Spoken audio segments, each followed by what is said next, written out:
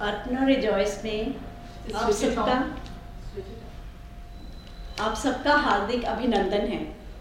ये हमारा सौभाग्य है कि आज हम अर्पणा में नित्य शांति के सहयोग से जीवन के उन मूल्यों पर रोशनी डालना चाहेंगे जो जीव को प्रेम और सद्भावना की ओर अग्रसर करता है।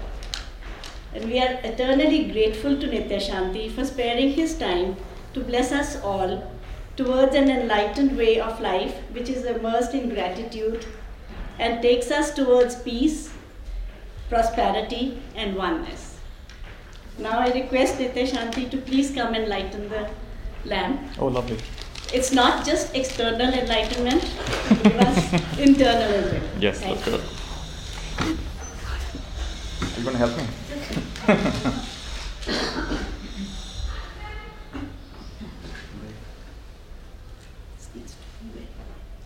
I hope this plant won't be hurt by this.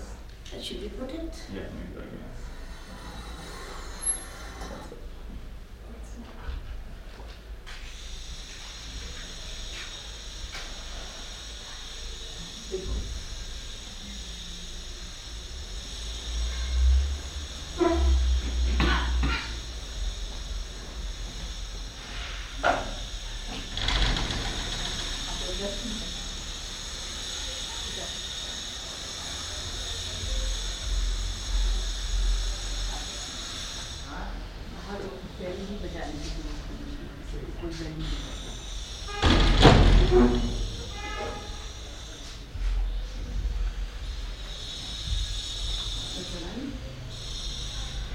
Let's see.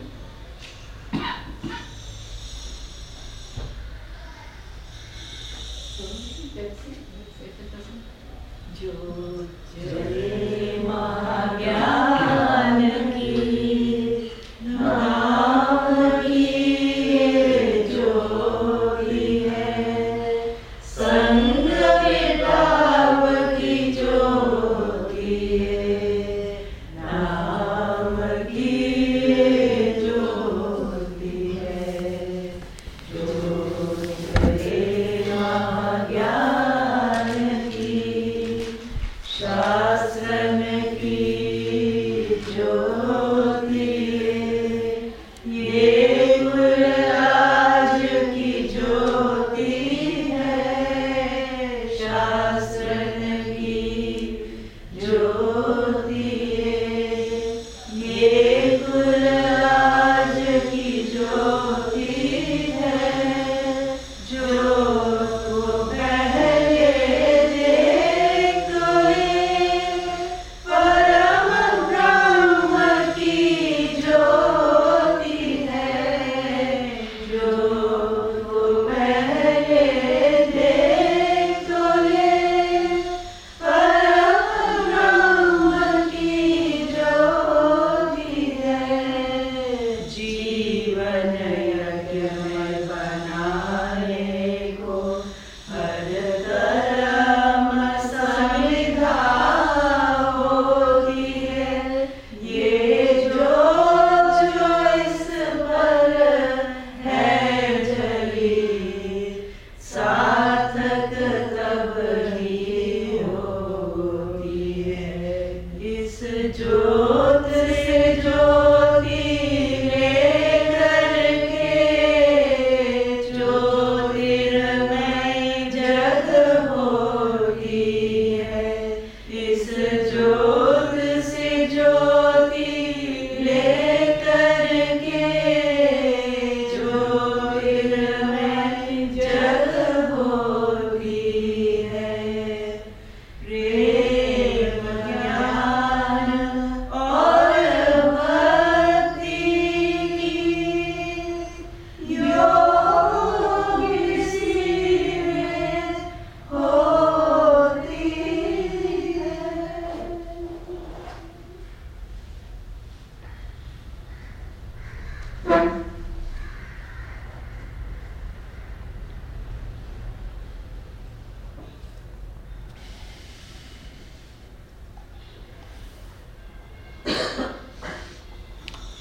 All right. So, good morning, everybody. Good to see you.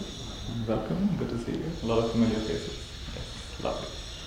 I'm going to start with a beautiful sound. Just enjoy the sound of this bowl. And let's be fully here now. Sometimes we are going from one place to the other. And then even when you come to events like this, you're wondering, iske baad kya hoga? Ab yahan par hai, to yahan par hai. Okay, let's enjoy the sound.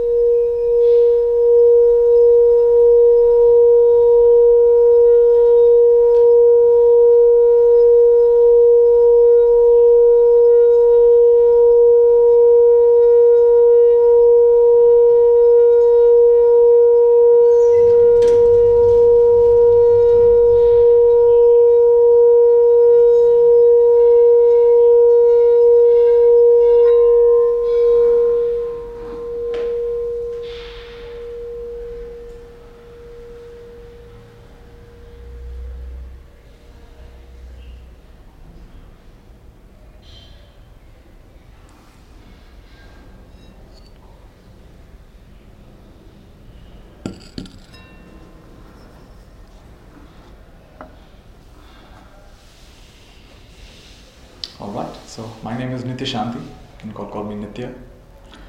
And I was just reflecting that there are different kinds of gatherings that we go for.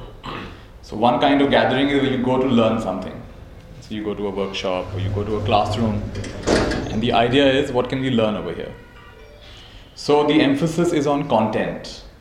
And so you'll often say, what will you learn here? Step 1, step 2, step 3. Often there's a test at the end. Will you really learn it? That's content. Another kind of gathering is more on context. Why are we here? What's the purpose? In fact, that's actually very important. If you don't even know why you're here, right? There was a philosopher, French philosopher, and he had an answering machine. If you called his answering machine, the message was, people call answering machines and they're asked to leave a message as to who they are and what they want. And most people go through their entire lives without answering those two questions. Who they really are and what they really want. They never get in touch with that. So there's context as to why we're here. But there's something even deeper than that. There's connect. So for example, if you meet your friend, you don't say, hey, why are we meeting? When you meet your friend, it's just the meeting. The meeting in itself is complete. It's not what can you teach me in this meeting? What can I get out of this meeting? It's not why are we meeting? Okay, why are we here? Right? We're just meeting for the sake of meeting. So certain meetings are very precious. They are meeting for the sake of meeting. And that is very unique, that's very blessed. So I would like to invite us that whatever you came here for, you may have come here to learn some content. You may or may not get that. You may have come with an idea of why you're here. You want to answer some question or you have some agenda. And each of us may have a different context why we're here. Right? But what if we keep it really simple and we use this as an opportunity just to connect? To connect with what?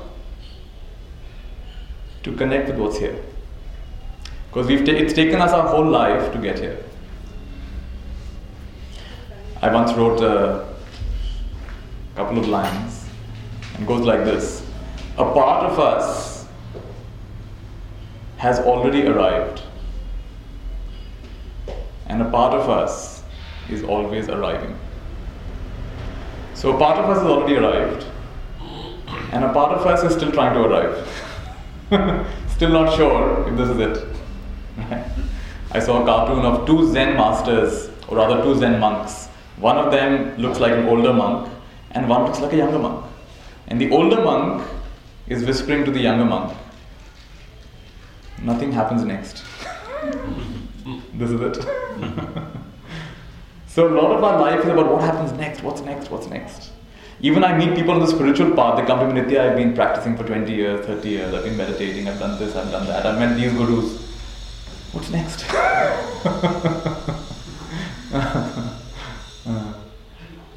It's because we're looking for something special. So this morning, this nice thought came to me. And once in a while, I'll make you say things aloud so that we make sure you're all awake. So say with me, meditation Meditation is a well-deserved holiday is from seeking a particular experience. Because would you agree, much of our life is about seeking some particular experience.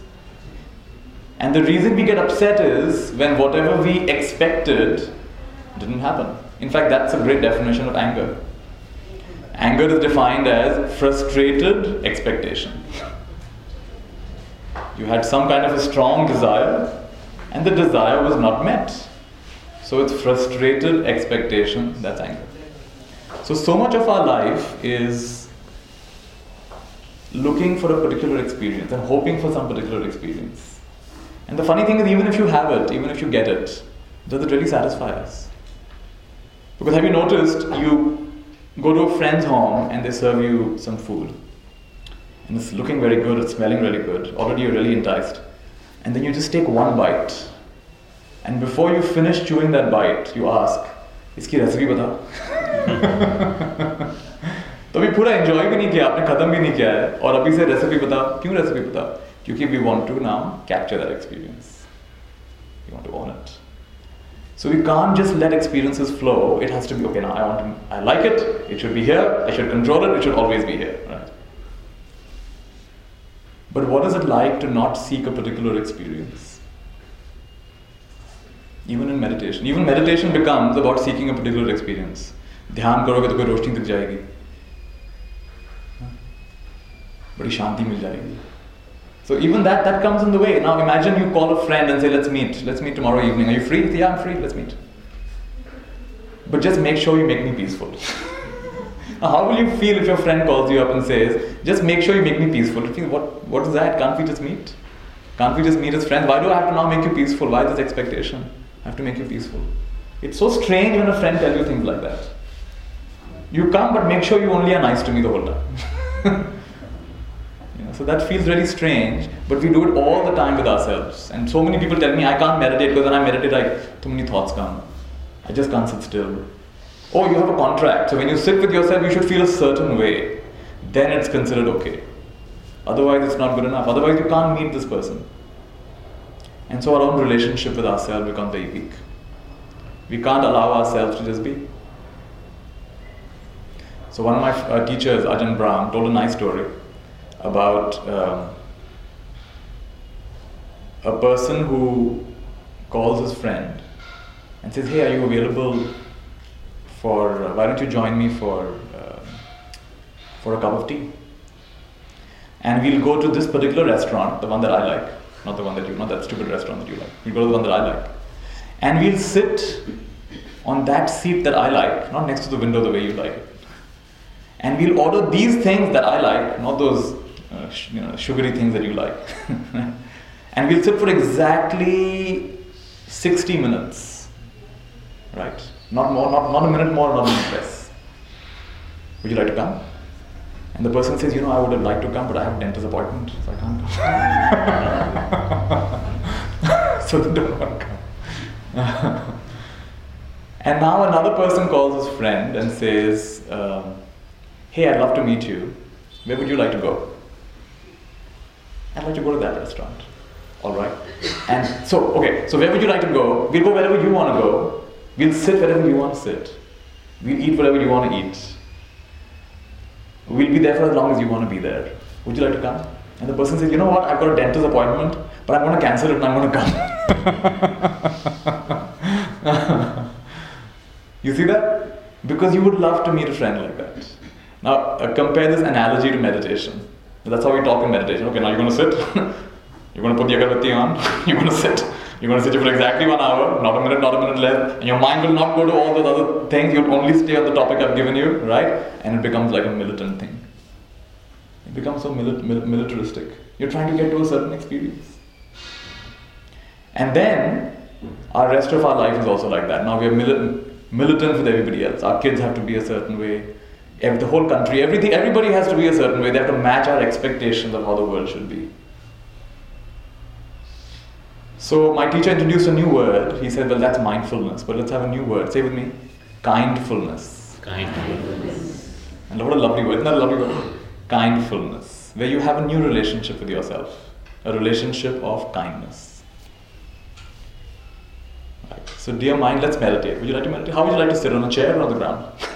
Would you like to sit outside or in an AC room? Would you like to play some music when you meditate, or would you just like to meditate? And it sounds like you're pampering yourself, but why not once in a while just pamper yourself and just be kind? Why does it have to always be so strict and heavy? Why do we make everything so strict and heavy?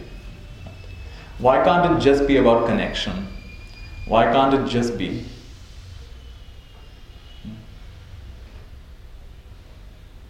So a nice teaching is, please say this with me, everything is right here. What this means is, whatever you're searching for, could it be that it's right here?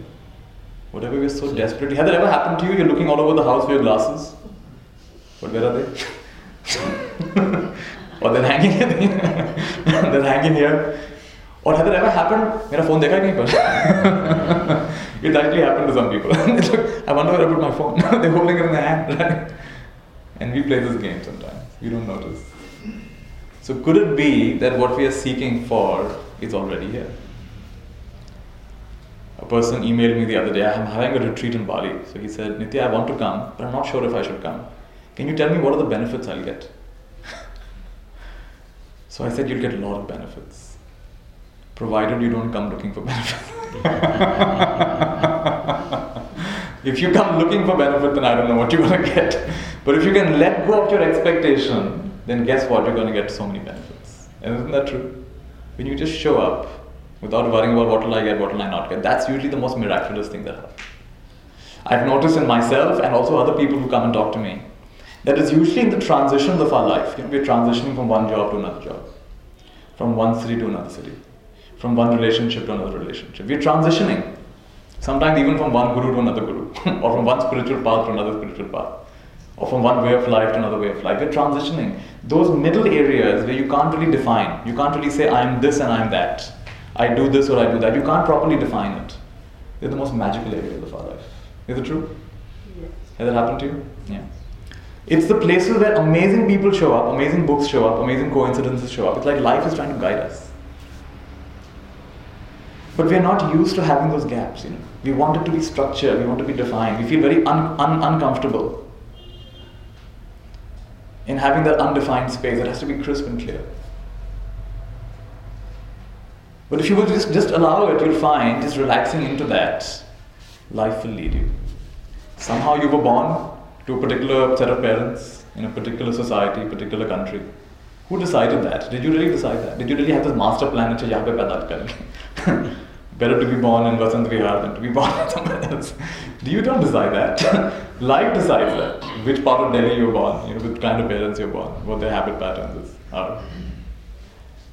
And so if life had that big decision was made by life, could it be that the other decisions also that don't require such heaviness on your part, such tightness on your part?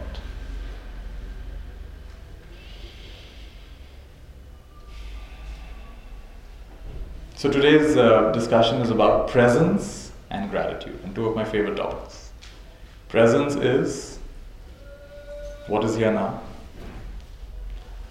and gratitude is everything is here now. Right? Presence is noticing what is here, to be alert to it, to be attentive to it, to pay attention. There's a favorite joke about paying attention. This village school, English class was going on. This is a remote village school. Very rarely any plane goes overhead. So this particular day, a plane goes overhead and they can hear in the classroom the plane is going over. And the kids they have to see this plane. So even though they know they're going to get in trouble, they can't hold back and they get up from their seat, they rush to the window and they're all looking up, where is the plane, where is the plane? And one of them says, Boeing. And they all say, Boeing, Boeing, Boeing, Boeing. And the English teacher is very upset. In the middle of my class, these kids have all stood up. And she shouts at them, be silent. They said, all right. Oing, oing, oing, oing.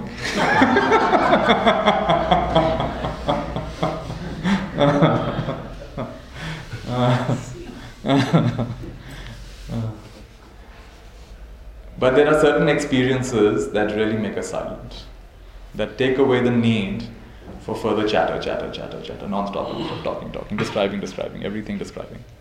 So much description is not needed. Yeah? I think the the best use of thought is to actually step beyond thought, is to recognize the limitation of thought and to be willing to step beyond thought. I don't know if my mic is gone. Here.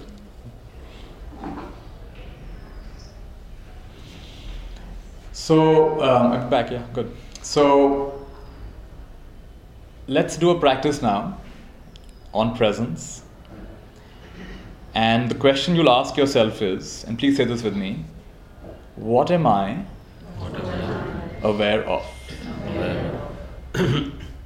So you could be aware of things around you, the sensory experience, just you're seeing things, you're hearing things, smelling, tasting, touching, feeling things. And of course, within the body, there may be certain sensations. You may feel light, or you may feel heavy. You may feel very calm, or you may feel a little agitated. Your body might be feeling quite pleasant, or maybe even unpleasant. Maybe someone's not feeling very well today. You may have a headache, who knows, right? So, but very simply, what am I aware of right now? Alright, so go ahead, just tune into this. What am I aware of? And your eyes could be open or closed, whatever you're comfortable with, that's fine.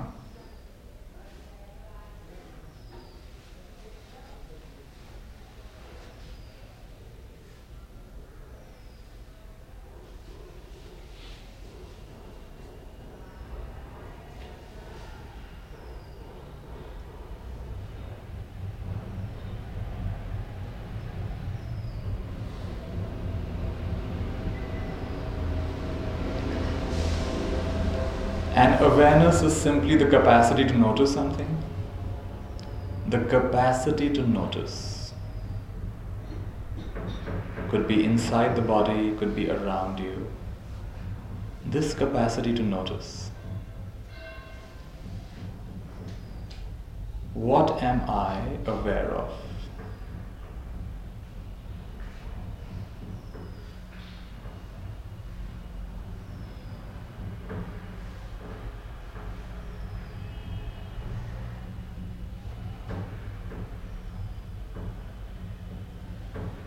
And the first thing I'd like you to do is to notice whatever you're aware of, could be outside, could be inside. Is it absolutely stable or is it changing? So go ahead and investigate. Is this absolutely stable or is it changing? And notice it experientially, not intellectually. Actually see it and check.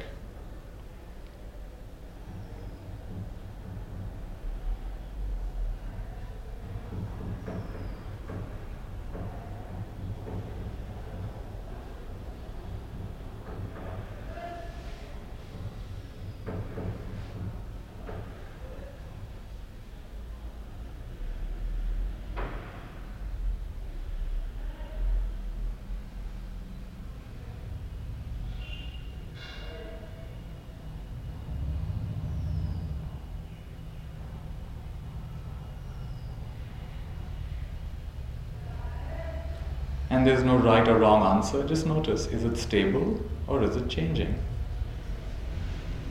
And explore your own experience.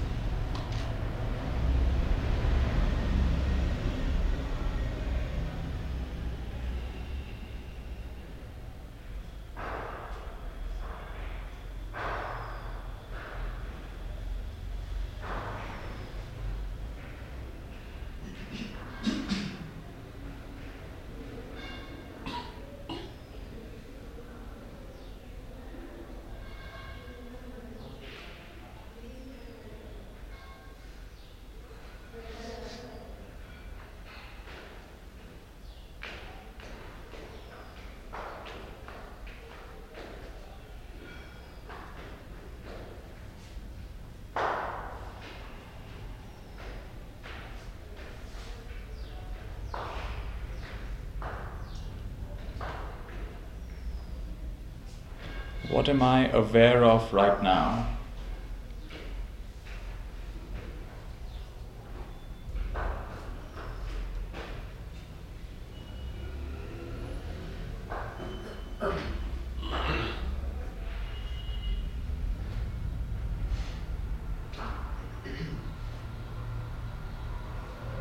You can all take a slow deep breath.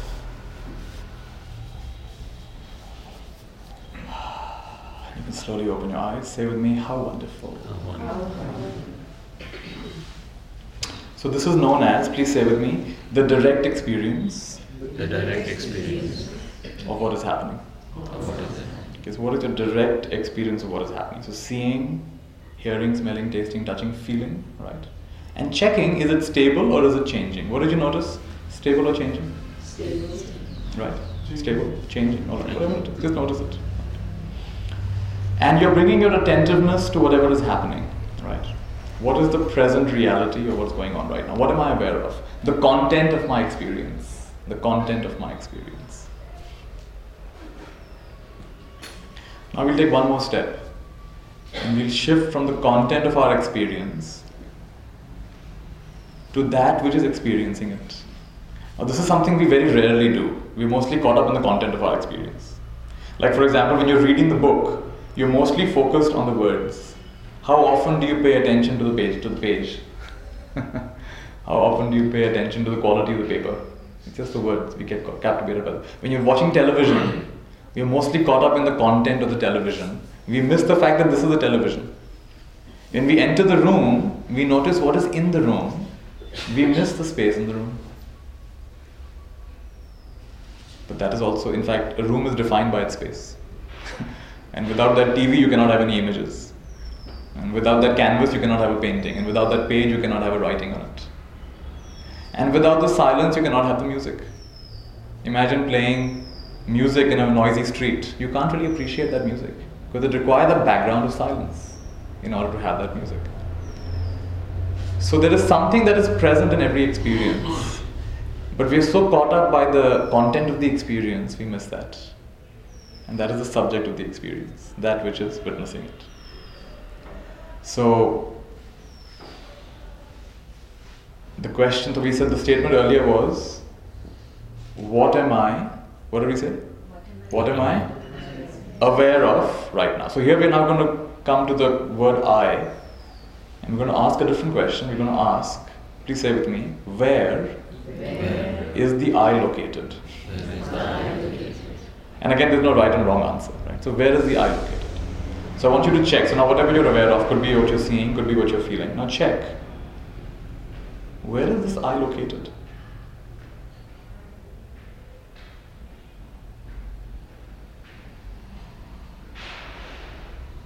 And some people feel it in the head, some people feel it in the heart, some people feel it behind themselves, around themselves. There's no right or wrong answer, just check. Where is the I located?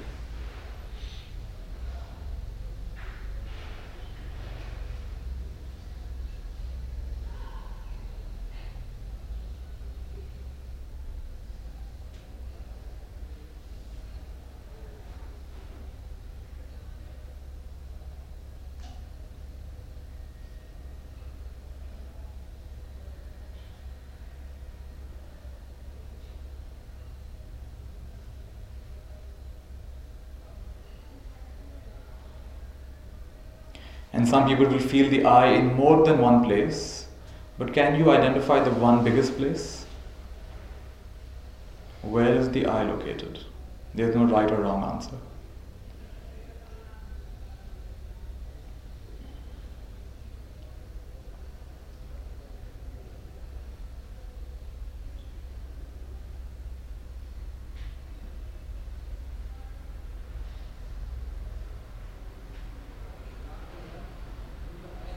And notice the texture of the eye.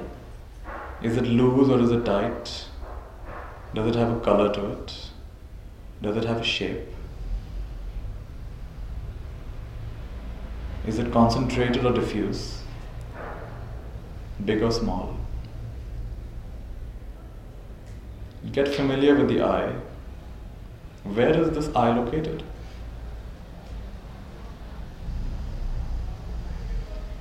And don't try to jump philosophically into some, oh, but there is no I.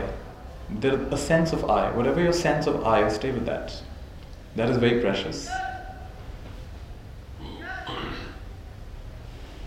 Where is your sense of I located?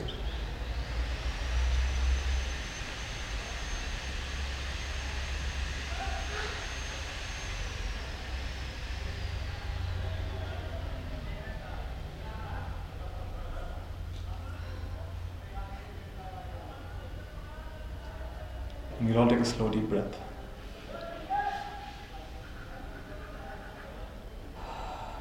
And let's say together, how wonderful. Now can someone tell me what they notice? Where is your eye located? Everywhere. Everywhere. How wonderful. Somebody else? In my head. In the head. Okay. So somewhere in the head. Was it in the forehead? I would say more in the mind. More in the mind, right? Yeah. So just generalized location was in the head. That's fine. Anybody else? I felt it outside the body. That's fine. So like somewhere here. Alright, that's totally fine. Yeah. Anybody else? I felt it more in the upper part of the body. In the upper part of the body. It was fluid. It was more fluid. Very nice. That's totally fine. Thank you. Somebody else? Sorry? The heart. In the heart. In the heart, yeah. Somebody else? Felt it in the breath. In the breath. Oh, that's interesting. Very interesting. So you felt the eye was in the breath. Beautiful. Anybody else? Yeah. Well, it seems to me that it doesn't matter where it's located. But what's important is that it's coloring everything that I see and hear. And Right. So you noticed that. You noticed that. So you were not able to find a fixed location for it. But you could feel that it's actually coloring your experience. Is that right? All right. Fine. Anybody else? Yeah. I could sense the presence in that soul. Fixed this thing. There was presence behind my physical. So like a presence behind the physical being. All right. So even that will is behind. The sense of it is a right. Okay, fine. Sure, that's fine. And we're asking a different kind of question than we normally ask. In spirituality, we normally ask, who am I? But I'm changing the question here. And let's see what happens. Because we do have a sense of I, right? And you can see everybody has it differently. For someone it's fluid, for someone it's in the head, for someone it's just a presence, right? For someone it's everywhere. And that might change. Next time I ask you, let's be clear, it's changing all the time. Like if you all suddenly look at you and say, what kind of a sari is this? Suddenly the eye will come in. How can you say that, right? Because our eye can get very concentrated, right? And then again it can get very diffuse. Right? So in environments like this where you're feeling safe, the eye is quite relaxed. But then you go out and someone starts fighting with you over parking, and then the eye can get very pronounced, How dare you? Right? It can change.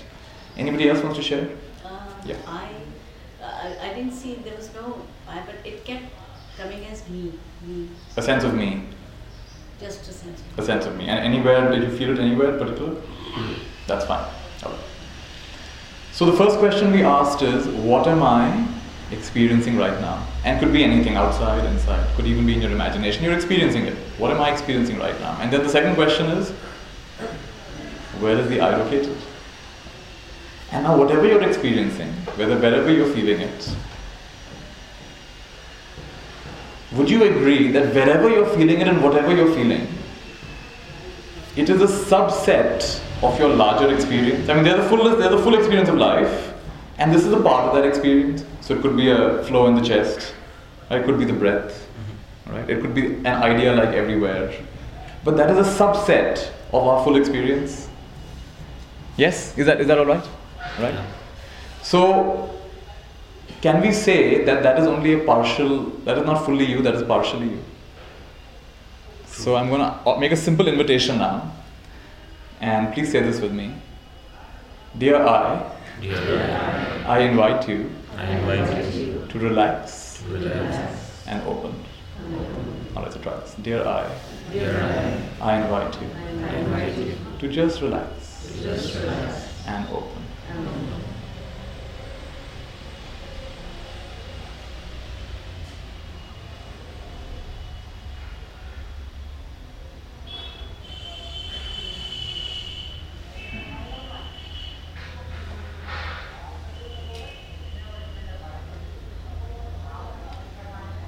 And by the way, nothing has to be done. All you're doing is making an invitation. And the I may or may not follow it, but you invited it to open and relax. You have to do absolutely nothing. Like the sun has to do absolutely nothing. The flower opens when it's ready. The sun just shines its light. So can you just shine your light on this eye, inviting it to relax and open.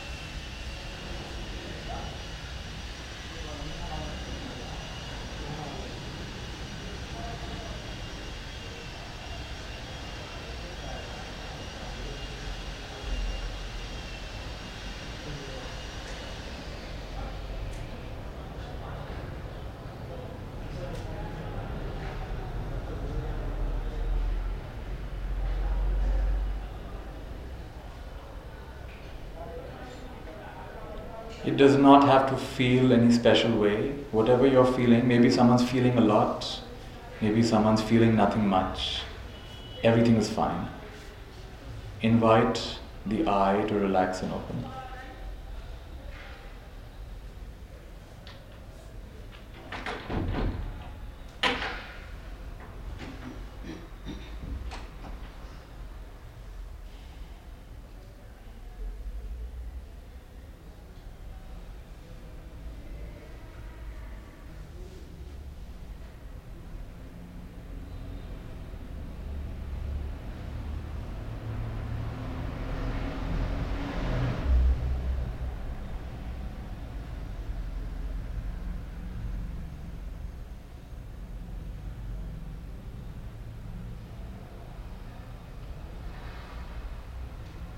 We'll do this process one more time.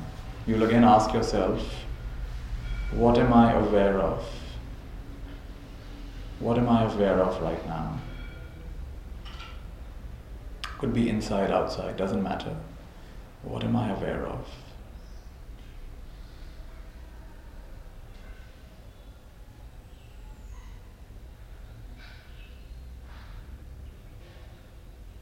Where is the I located?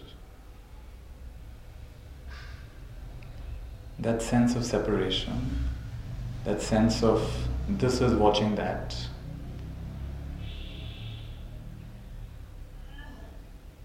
That sense of identification, identity, personality, me, I, where is this located?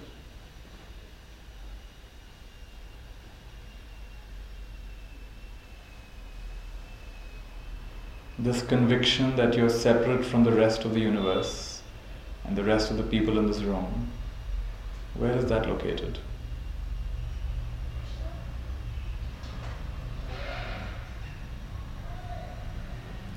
And are you invited to relax and open? Relax and open. And allow it to become one with the full experience, the full conscious experience. Everything.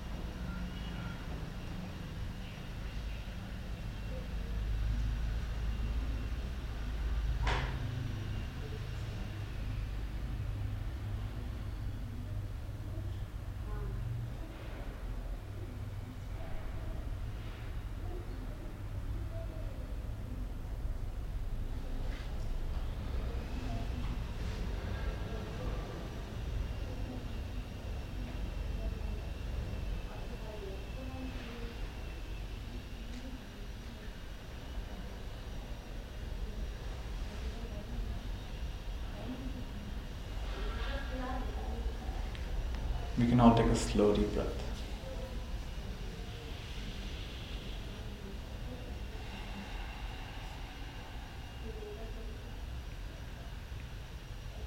Let's say together, how wonderful.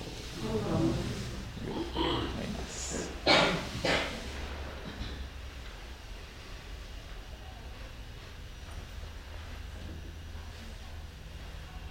Would anyone like to share something? When they ask themselves, allowing this to relax, would anyone like to share? Yeah. I could just feel that my physical eye is just being observed by I don't know. Hmm. So there was something even witnessing that Yes, physical eye. Yes, the physical eye was just being observed. Right. That's वो what. तो कहते हैं दृष्टा भाव, a kind of witnessing Just consciousness. saw that what was something there was seeing what. Beautiful. Yes.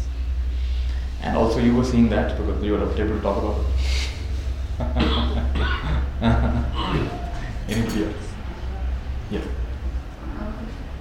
When you asked that question the first time, I felt something outside my body. releasing Yeah, you it. said that. Yeah.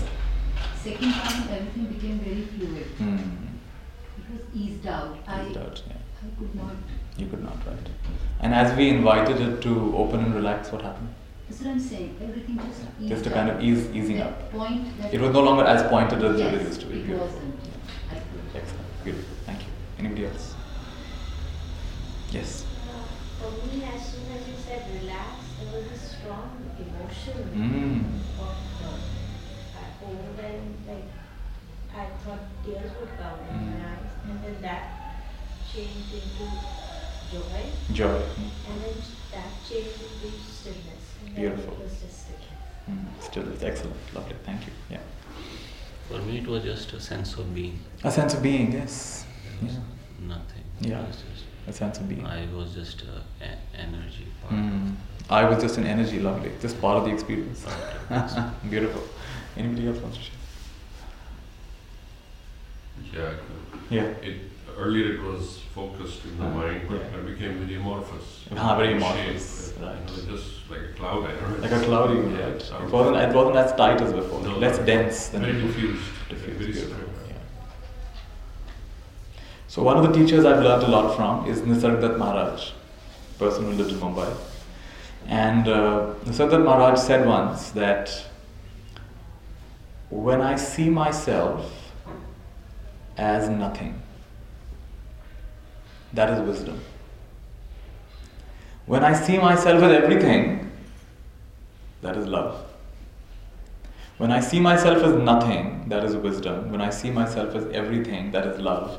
And between these two, this life flows. And so it's interesting, if you look at Buddhist philosophy, their focus is shunyata. And shunyata does not mean emptiness as some people define it. Shunyata means empty of separation. Empty of something alag thalak, that is somehow separate from this big flow of life. The imagination that I am somehow distinct from this world, from this universe. So it is empty of independent existence. Everything is interconnected, interflowing. One of the teachers says interbeing, interexisting, interpenetrating, interbreathing. Right now, our minds are interlacing. Your thoughts are influencing mine, and my thoughts are influencing yours. We're interlacing. We're interweaving. Right? We're of course sharing the same space. So when I see myself as nothing, that is wisdom. Buddhist teaching of there is no separation. And then the Hindu teaching of oneness, yoga, to become one with. Right? So, and that is love. And between these two, this life flows. So, somebody once asked me, Nisargadatta Maharaj, he says, you teach a lot of things, and I honestly don't understand much of it. You talk about a lot of consciousness and this and that. मुझे समझ में नहीं आता, इधर बहुत बड़ी बड़ी बातें करते हैं आप. मैं तो बहुत समय से आ रहा हूँ, मुझे को समझ नहीं आया. आप जरा सिंपल शब्द में बताइए, बता सकते हैं तो सिंपल शब्द में बताइए. I will. No, please, it's all right. Please tell me in simple words. So Maharaj smiled and he said, you see differences, I don't. That's how he summarizes understanding. You see differences, I don't. So of course on the surface there are differences. On the surface our clothes are very different. But actually cloth is similar. On the surface, our skin is very different. But actually, skin is skin. On the surface, you've got O positive, I've got B positive. I have to be B positive, right? I'm a spiritual teacher. But ultimately, blood is blood, it's red color. So as we start going down, we start finding that actually it's one substance. It's that one substance. So Maharaj used to say that ultimately there is only one real fact of life which nobody can argue. And the fact is that you are. You exist, right? You are. That is inarguable. You exist. There is existence. That is the most obvious, powerful fact of our experience, that I am. That cannot be argued. That is, and nobody has to give you evidence. It's just there. I am. And he also said that biggest fact of your existence is also the biggest ignorance of your existence. So how fascinating. At once this is the greatest truth. And he said at once this is the greatest lie. Because that is what becomes a division between me and you, separation. I am, and then you are that. I am this and you're that. So the this and that starts happening right after that. So this is a very interesting line between absolute truth and absolute ignorance. Maharaj called this the final illusion, the final ignorance. So what is it like to rest on that line, to just balance yourself, like to position yourself right in the middle of that line? Tuck. And to just sit there. Which is similar to what we're doing here. So I am aware of, what am I aware of? Where is the eye located? Allow this eye to expand and relax. And to summarize that whole instruction even further, it's very simply similar to what you were saying, Be. Just be. And this goes in a different direction. Our normal momentum is the momentum of becoming. So, agla kya hoga, iske baad kya hoga, what happens next, what happens next, what happens next. That's our normal momentum. But this is very different. This is about, okay, wherever you are. Because ultimately, yesterday I was in an organization, I was talking to them. And my question to them was, can you tell me when in your life did you feel most alive? And they all began telling me instances from their life, and they felt most alive. And whatever they described was a very complete experience for them. For someone, it was getting their first bicycle. Made them feel so complete. They were in bliss. They said, no car after that has given me the joy of my first bicycle. That first bicycle gave me more joy than anything else I could imagine. It was just a sense of completeness. Somebody shared an interesting story about getting onto a bus to Ahmedabad, overnight bus.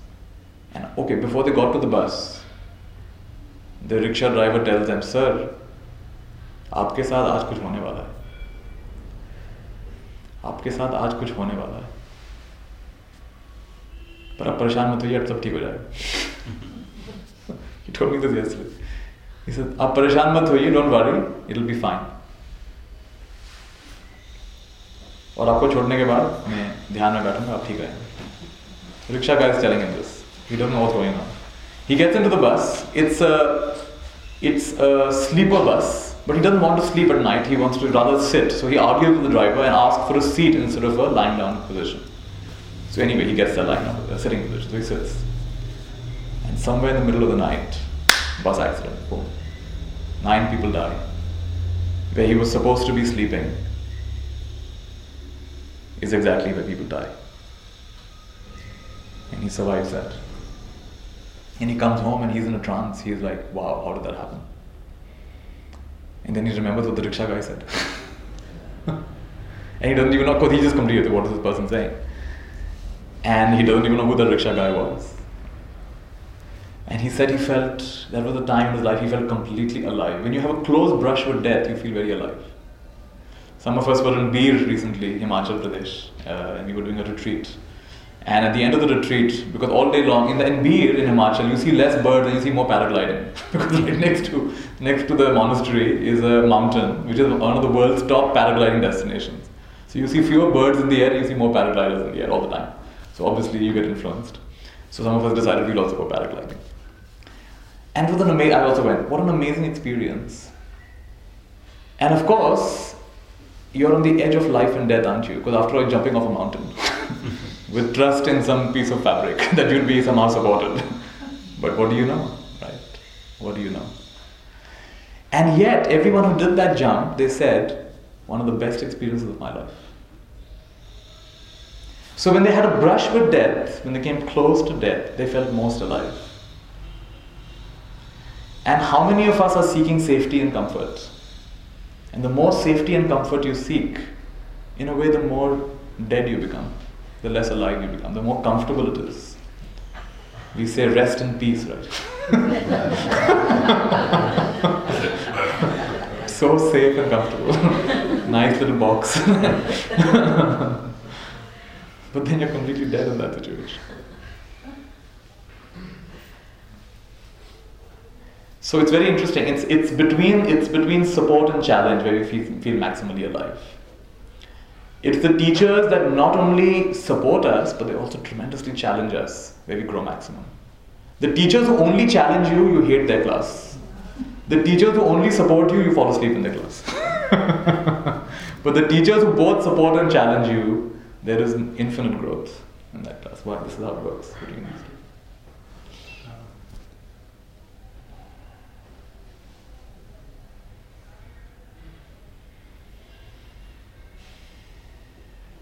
So the more we recognize this beautiful play of support and challenge, this recognition leads to what's called gratitude. Gratitude, a sense of gratitude, so grateful. Everything is happening just the way it should. This is exactly what I need for my awakening. When you have this recognition, this is exactly what I need. And you change. You go from being a spiritual warrior to a spiritual warrior. Spiritual warrior wakes up in the morning and says, Bhagwan ji, aur nahi. Ab nahi sehn hota. Like the proverbial straw that breaks the camel's back. Ab ek bhi aap dalenge to meri peeth toot jayegi aur nahi sehn hota. Bas bahut ho gaya, le lo bas. And you're asking for different situations. But what if that's the wrong prayer? What if it's the wrong prayer to want, because then you're assuming that you're smarter than life. Like this man who was 30 years, he'd been praying to win the lottery. And after 3 years, he shouts, Bhagwan ji, 30 साल हो गए हैं. मैं कब से आपको मैं pray कर रहा हूँ, लॉटरी जल्द दिला दीजिए. 30 साल हो गए, मेरी तो छत्ता उठ रही है आपसे. और एक आवाज आती है, बेटे टिकट तो खरीद.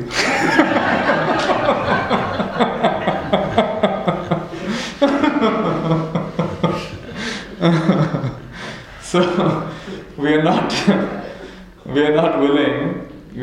What if there is no mistake? That actually that is exactly what you need for your growth and development. And suppose you turn around and say, bring it on. Suppose there is no mistake. And these circumstances are exactly what I need for my growth, for my enlightenment. Some years back I was teaching in Kashmir. It was a conference. And a lot of young activists and students had been invited to talk in this event. And I was listening to them and I was blown away by how mature these young men and women were. I mean, these young men and women, they were about 18, 19, early 20s. And the way they spoke, the conviction, the clarity, the deep sense of the fire within their belly, and the things they'd done. One person had, we have ancient Buddhist caves in Kashmir. Ancient caves. And he's a Muslim, and he sees these caves being destroyed and denigrated. And he launches a big campaign to preserve these caves. No, this is our heritage. You cannot do this. And thanks to him, many of these caves have been preserved. He's a Muslim, he doesn't have to do this. They don't even believe in idols. He says, no, this is our heritage. And he spent the last 5-6 years raising money and raising awareness. He's preserving those ancient, that's our heritage of our country. So young people like this, doing amazing things. And all of them, deep sense of sadness, what's happening to our valley? We're getting nicely peace-out between these two countries, each one using us for our own advantage. You can feel the pain that they have. When it was my turn to speak, I told them, listen, I travel different parts of the world, I travel all over India as well. I meet a lot of young people. And most of them are talking about, aapne wo nayi movie dekhi hai, Dear Zindagi? Aapne wo nahi, right, what's the latest phone? What's the latest brand? What's the latest movie? That's what they're talking about. I don't see them talking like you. So let me tell you, as far as I'm concerned, you are far more mature. And you have got a lot more at your young age than most people in the rest of the country, rest of the world that I see. So you see that tremendous challenge, wo kehte hain na manthan, there was a manthan of the samudra. and two things came out of it. There was Amrit and there was Vish. There was amazing ambrosia and there was poison. Right, tremendous poison. And both things come out, which means there's both support and challenge. So it's precisely in the most difficult time of our life that the maximum treasures also come out. That's what's happening. There's a deep drilling happening inside of us. There's a quote, I forget who it's by, that it is the sorrow that carves into us creates the space which can hold the joy. So unless that sorrow carves and drills into you, how will you be able to contain that joy? You can't. It's the same nervous system, right? If that nervous system can't handle the pain, how will it handle the bliss? If it can't handle the blister, how will it handle the bliss? It requires both. Right? So support and challenge. The more you recognize this play of support and challenge, that's called gratitude. And this is beautiful. In gratitude, nothing is out of place. And all you can say is, please say with me, how wonderful. And you actually say it from your heart. You say, it's wonderful, it's beautiful. This is the way it is. And there is something wonderful in this. I'm sure there is some blessing in this, there is some gift in this. And sure enough, you're proved right. Those who think like that, there's something good in this, there's something good in this, they prove right. You always balance your mind in this way. Support and challenge play with each other. There is no absolutely good thing that ever happens. There is no absolutely bad thing that ever happens. Phone rang, we'll take a deep breath. बोलिए मेरे साथ, how wonderful.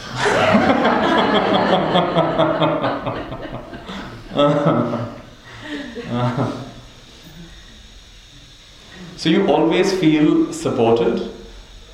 So I think most of us right now, most people tend to feel overly challenged. They feel like everything is too many challenges, too many challenges. If you're feeling overly challenged, you need to balance your perception by noticing how supported you are. We don't notice the ways we are supported. When was the last time you thanked your index finger? If you didn't have an index finger, wouldn't it be difficult to write? Wouldn't it be difficult to fill out that bank form? Wouldn't it be difficult to dial that phone? Right? It would be, right? When was the last time you thanked your index finger? But that's supporting you, but you don't notice it until it's injured. Until something happens. There's a lovely quote I read. I woke up this morning. When I woke up this morning, I opened 2 gifts. Bataiye, what are the 2 gifts? My eyes. Every morning you get to open 2 gifts.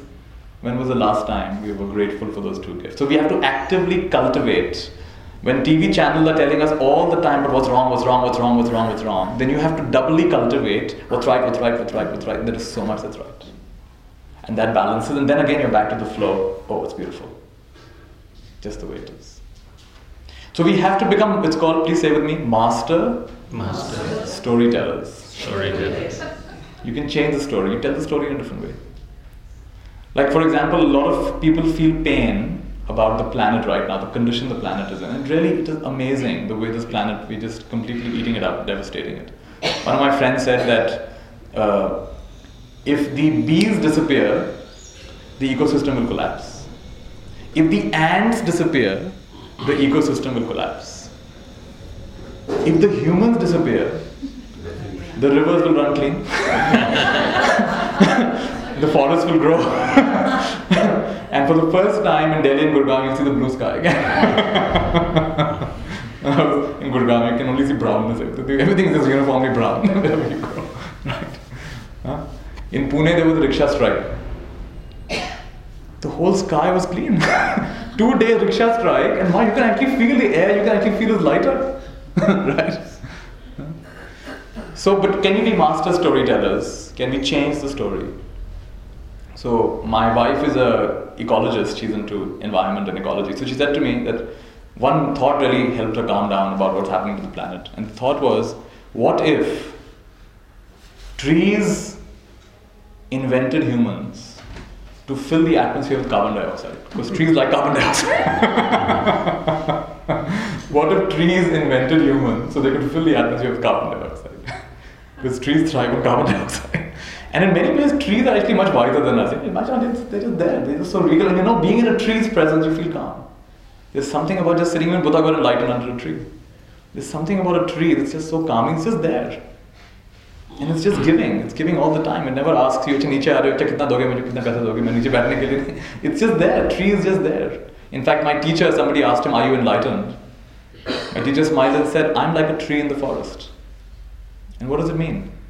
Somebody comes, looks at the tree and says, that's nice wood, let me cut this tree.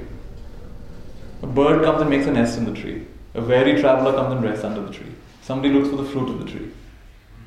Everyone is getting from the tree what they're expecting. The tree is just being the tree. The tree is just the tree. People come with their own deep breath. How wonderful. The tree is just being the tree. Right? Now this is when we're just in our center. We're in our center, we're present. And instead of reacting to life, we are responding to life. We are responding. Whatever is coming, in that moment, whatever needs to happen, happens. We're just trusting that. It's a very different way of living. One of the people I admire, Jacob Lieberman, wrote a book called Wisdom from an Empty Mind. Unfortunately, it's out of print, it's not available. But one of the first stories in that book, and Jacob Lieberman is a very multifaceted person. He's one of the leading scientists on light. He studied light, the phenomenon of light, very deeply. He's also an expert on eyes. He's also an amazing teacher and philosopher. So he was invited to give a talk. And as he's going to give a talk, he's carrying, the index cards. And on the index cards are his notes of all the things he wants to say. And as he's approaching the podium, a thought occurs to him that he has prepared every sentence of a talk on which he's supposed to be an expert. And this thought really, it really jerks him. Like he's stunned by this thought. He's so stunned that his hand loosens and all these cards suddenly fall on the ground. And he leaves them on the ground, he steps on the podium. And he shares with the group his insight. I just realized I prepared every sentence of a talk in which I'm supposed to be an expert. And the moment he says that, the whole audience takes a deep breath. And then he speaks from his heart. Instead of speaking from his notes, he speaks from his heart. And he says that 1 hour talk on learning, adult learning, the talk on adult learning, it goes from being a 1 hour talk to a 3 hour talk. Nobody wants to leave that room. This is one of the best talks he ever gave in his life. And so what I learned from that, please say with me, it takes endless preparation to be who I'm not. It takes no preparation. It takes no preparation. So as long as you're trying to be something, become something, prove something, project something, you're going to keep on running, and nothing will be good enough. Your pen will always be cheaper than the other person's pen. Right? Your watch will never be good enough. What you have to say will never. It's always comparison. It's always me against you. But what is it just like to be who I am, as I am? Right? So as long as they're trying to compare, we will always be either feel superior or inferior. The Buddha, and when I read this, I was stunned. One of the teachings of the Buddha in Sutta Nipata, he says that if you think you are superior to someone, you're deluded. If you think you're inferior to someone, you're deluded. And here's the one that really shakes you up. If you think you're equal to someone, you're deluded.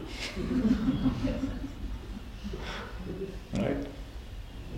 And look at my fingers. Is one finger superior to the other? Is one finger inferior to the other? Is one finger equal to the other? You see that? They just are the way they are. Right? Is one child superior to the other, inferior to the other? It's all relative, right? The context. What is the context? In certain contexts, a thumb is a better finger, but in certain contexts, if you want to clean your ear, then maybe the little finger is better. Thumb is not so good at cleaning the ear. Little finger will go deeper inside. So what is the context? What are you trying to do? Based on what you're trying to do, different fingers will have different values. So each one of us, in different contexts, we're going to shine. I saw this lovely video someone sent me. I think Jyoti, you sent this video on WhatsApp about this person who's an archer. He's a master archer. And my goodness, every time he shoots, it goes right to the center of the bullseye. And these people have gathered and they're all clapping. What an amazing archer. Every time he shoots. But there's one person who's not clapping and he's saying, just practice. It's just practice. So every time he shoots, everyone is clapping, very excited, and one person is just practice. And this guy gets very irritated, this archer, and says, what do you mean? You think you can shoot like this? And the man says, no, I can't. But can you do what I'm about to do? And he takes a thin tube of glass, and below that is a container, like, big. And he pours oil, and the oil goes right through without a drop spilling out and goes straight inside. And says, can you do that? And the archer says, no, I don't think I can do that. Just practice. So the point of the story is, what are we practicing? What are we practicing? Day in and day out, what are we practicing? So in Indian tradition, we say there are different states of consciousness. So please say with me, Tamasic, Rajasic, Sattvic. So Tamasic is when you practice fault finding. Right? What's wrong with me? What's wrong with you? What's wrong with this place? What's wrong with the world? And you can become a PhD in fault finding. In every situation, you'll find something that's wrong. There were these two twins, and one would always fault find, and one would always be happy. And the father would say, how come they're both twins but they're so different? Let's do an experiment. On their birthday, of course, the same day, he makes a surprise, prepares a surprise. In one kid's room, he fills it up with toys and gifts. In one kid's room, he fills it up with shit. So the kids come home and says, go and open your rooms. So the first kid who's always complaining, he opens his room and it's full of toys and gifts. And he says, oh no. Father said, what happened? You got all the toys and gifts. He says, oh no, what happened? All my friends will be jealous of me now.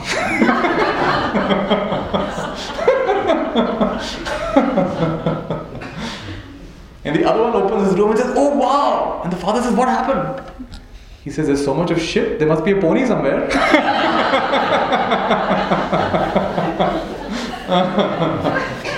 You see, Drishtikon, the perspective.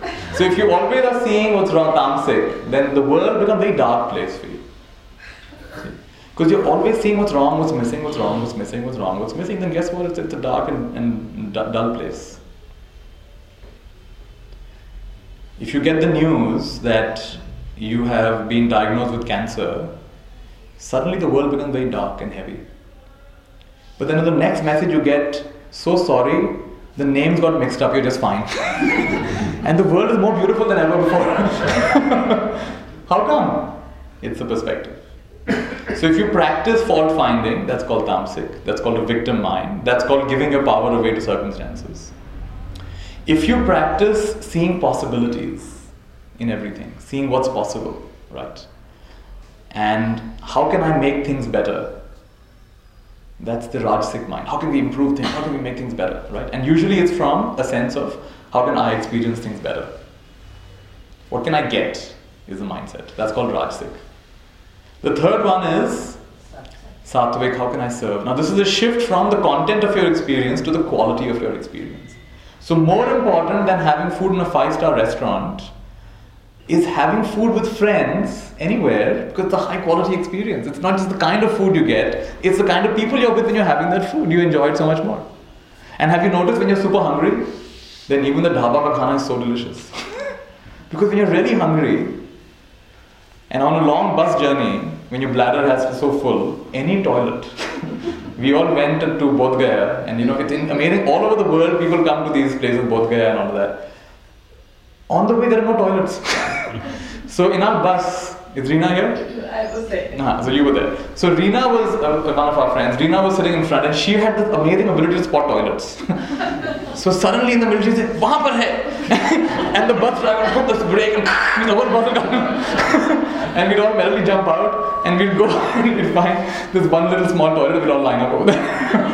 And then some people are going to the fields, and we all come here very happy. Because when your bladder is so full, any place is fine.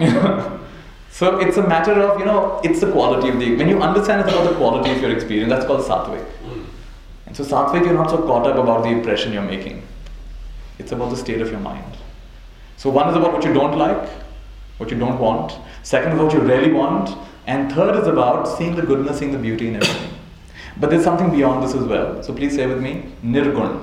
Nirgun. Now, Nirgun means no quality. It is without qualities. So let's try this. Notice what you're seeing. Notice what you're hearing. Notice what you're feeling.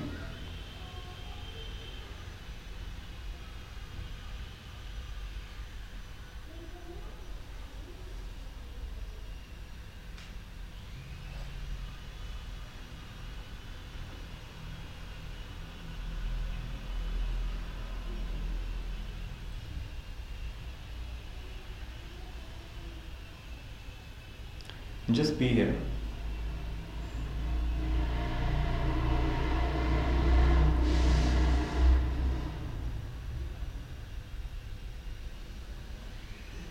Nice deep breath.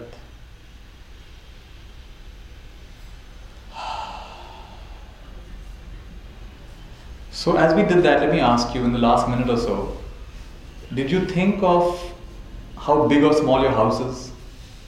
Yes or no? Did you think of what your name is? No. Did you think of your gender, I'm a man or a woman or somewhere in between? No. Did you think of, am I young or old, my age?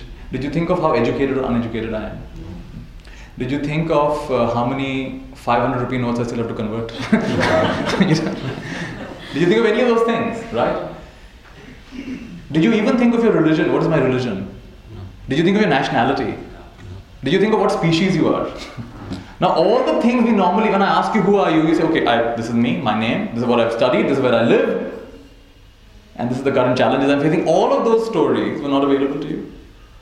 So this is called all the normal definitions, the coordinates of who I am, who I'm not, were not available to you. This is called, say with me, nirgun. Nirgun. So all the gunas are absent. As we entered this building, we had to leave our cars behind, or our two-wheelers behind, whatever we came in.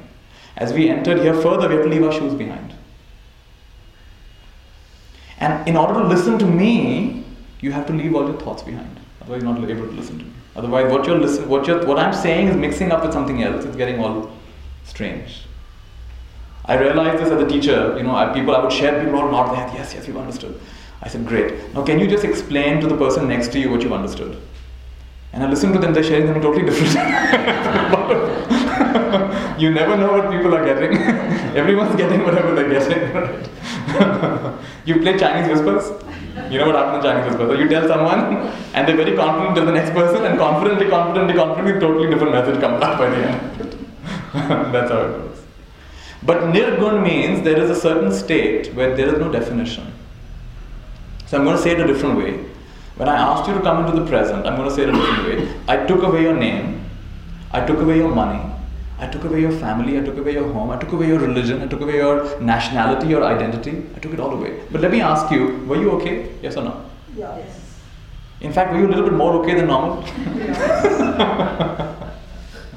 Isn't that interesting? But normally we feel, I need to create something out of myself in order to be okay. So the house has to be a little bit bigger, the cars should fit, right? And the education should be a little bit more. And the money situation should be a little bit better. And once all of those things are just right, then I'll be okay. Now this is called doing things for happiness. And what we are learning today is, let's say together, doing things from happiness. It's a very big, it's a shift of consciousness.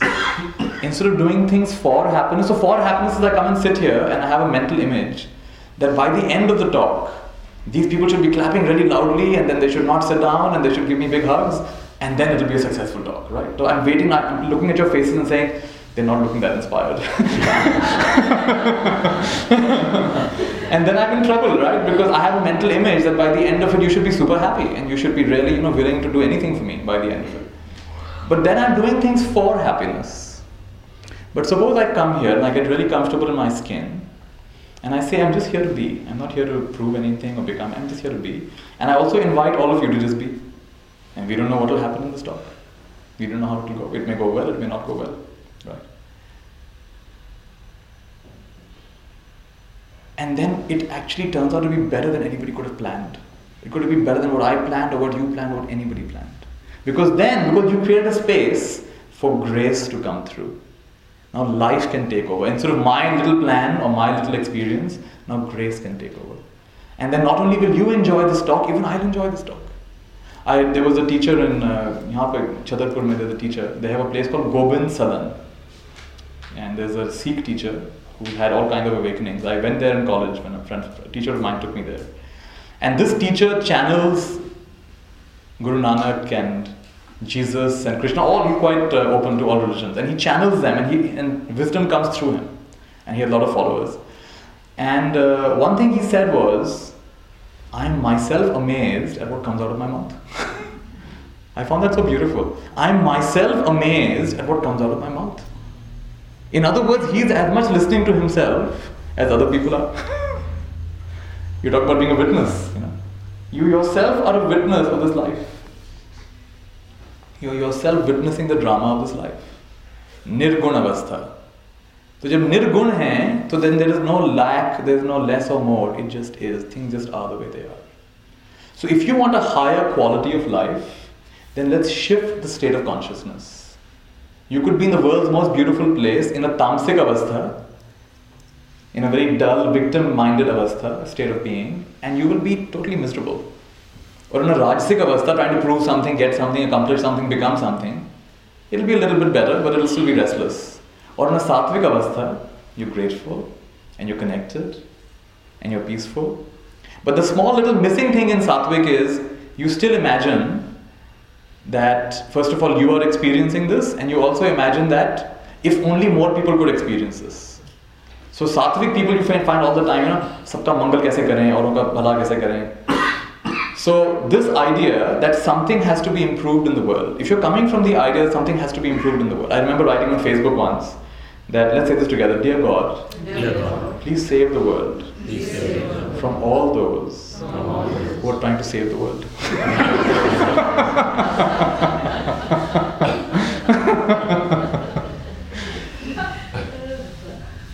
The school children were given an assignment.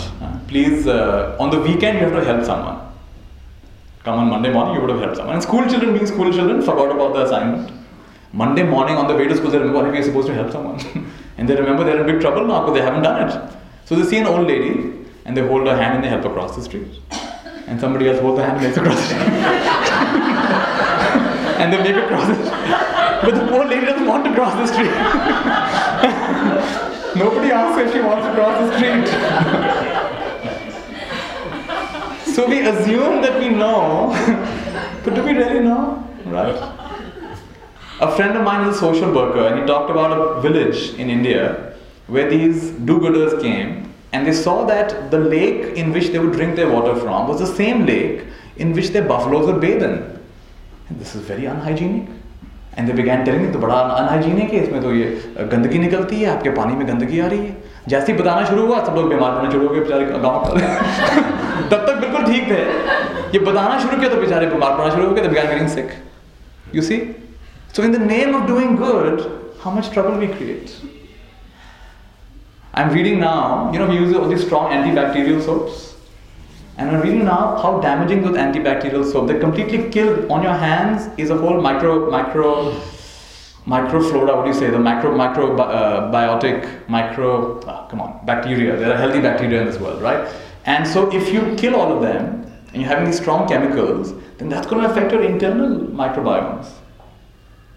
And so a lot of autoimmune diseases are coming because we've kept our children too protected from getting germs. We don't let them play anywhere. We don't let them interact with other children. So guess what? Their immunity is compromised. So what we thought we're doing out of great goodness turns out to be the worst thing we're doing. So this is very wonderful to get a sense of, just because I feel it's right doesn't necessarily it's always mean that it's the best thing. Just because that's your assumption. In the retreat, we just had a 5-day retreat and we were meditating.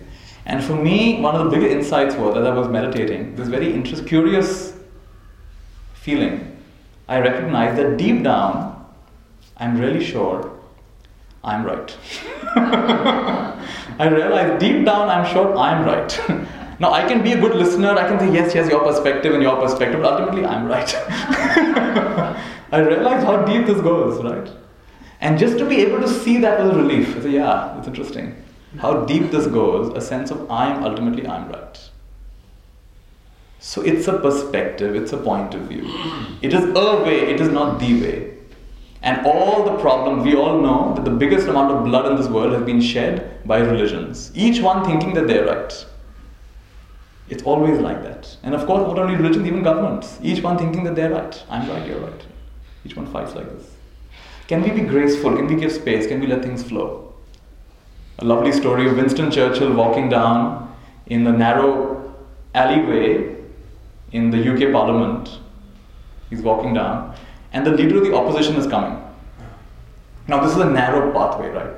Both of them can't really go through. They're big people. And the leader of the opposition puffs up and says, I don't give way to fools.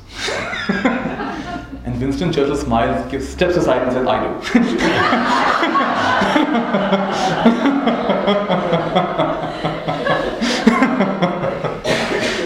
Right? So can we just allow things to flow? We don't have to fight over everything.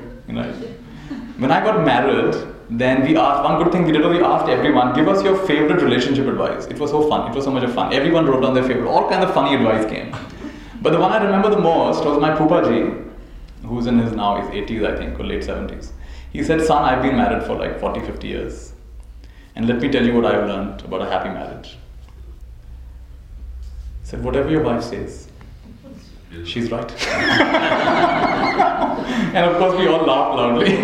Whatever your wife says, she's right. But somehow that stuck with me. So when Esther and I would get into a disagreement or an argument, I would remember that and I'd ask myself, do I want to be right or do I want to be happy? So I thought this was a really good one. So then I would just swallow my pride and say, just practice with me. Maybe. You're right. And she'd immediately take that opportunity, you know what, I am right. And then I said, maybe it's true. She said, it is true.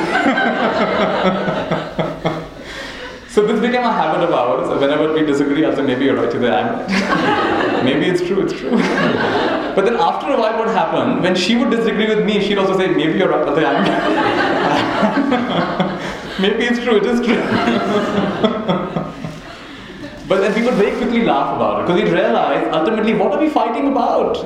What difference does it make? Most of the things people fight about, what difference does it make? Husband and wife are taking an evening walk, beautiful park, it's a lovely place, they're enjoying the walk, they're having a nice conversation. And suddenly this bird song comes, bird sound. And the wife says, what a lovely, there are ducks here, I don't believe the ducks here, duck sound. He says, honey, that's not ducks, that's chickens. He says, no, honey, that's ducks, don't you know ducks? He says, honey, that's chickens, don't you know chicken from ducks? It's ducks, it's chickens, and now big fight, duck, chicken. And now tears are coming out of my eyes, I'm telling you it's ducks. And he's wondering, what am I doing? We're enjoying our walk. Who cares if it's ducks or chickens? So let me hear again. He says, you know what, I think you're right, it is ducks.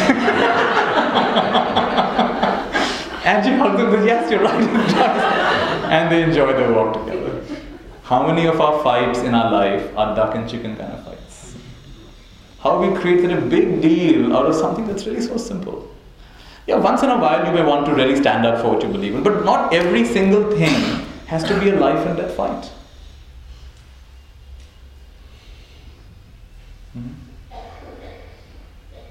Let's take a minute of silence.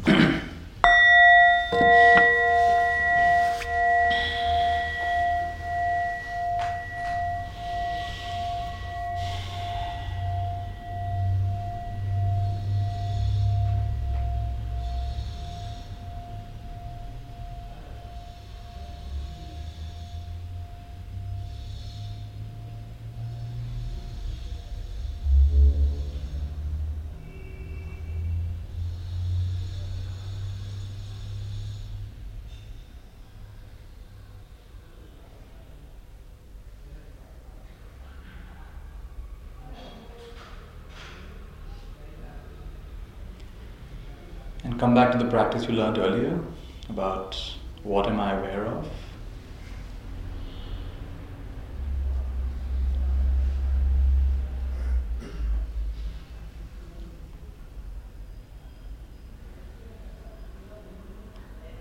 And where is the I located?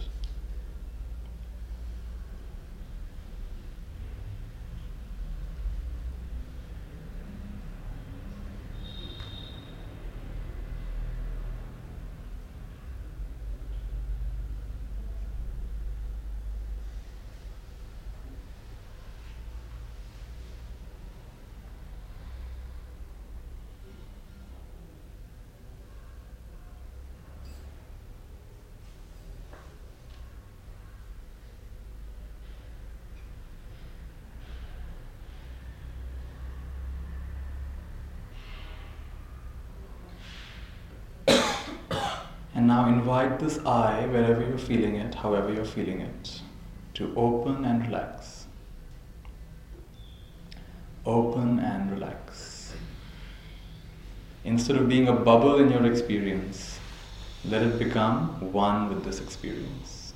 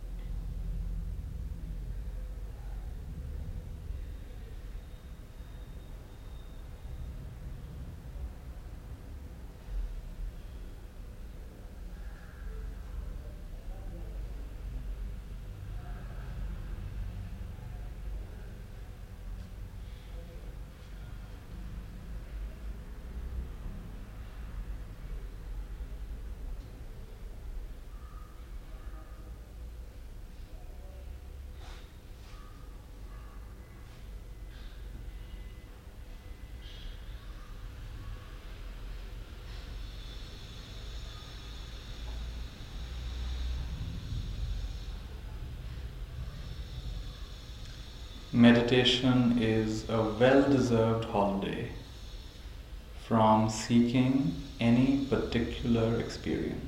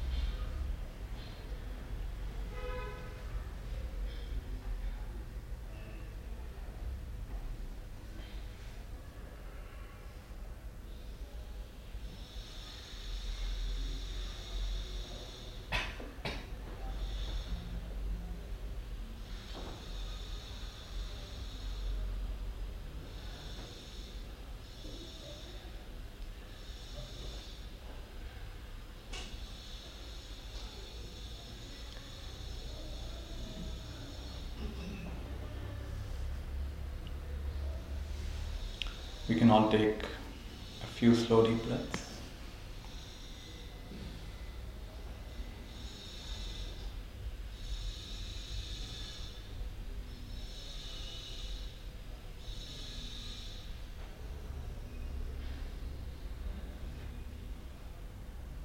And if you want, you can rub your hands, make them nice and warm.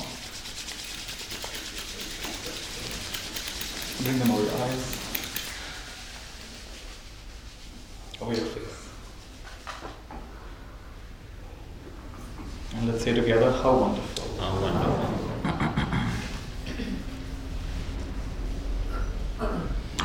So a good summary of what we are learning here, let's say together.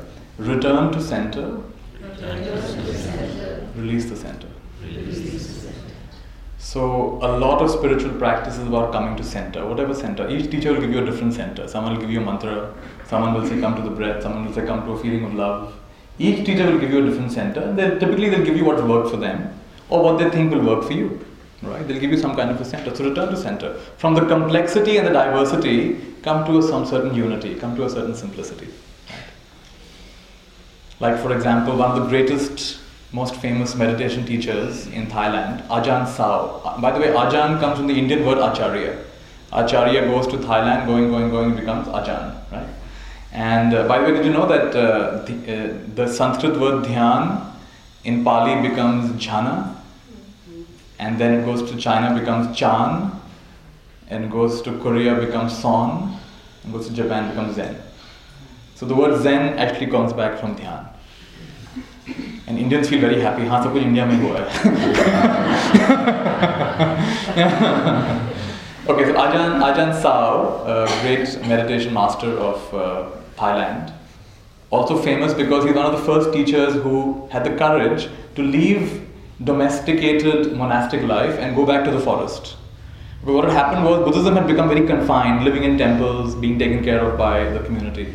And he said, no, that's not the way the Buddha lived. The Buddha actually lived in the jungles, in the forests, and practiced there. So he actually began, and many people followed him like this. He's one of the founding fathers of the what's called the Thai forest tradition. And Ajahn Sao was famous for not teaching too much. He would not speak too much. So if people would come to him, teach us something, give us instructions, they would not get a flowery talk for 2 hours like I'm giving. He just say, okay, repeat the word Buddha. Repeat the word Buddha. Okay, how should I repeat? No, just repeat it. When should I repeat? Just keep repeating. How long? Just keep repeating it. And he would not give you this, just do it. No flourish. What does the word Buddha mean? Awake.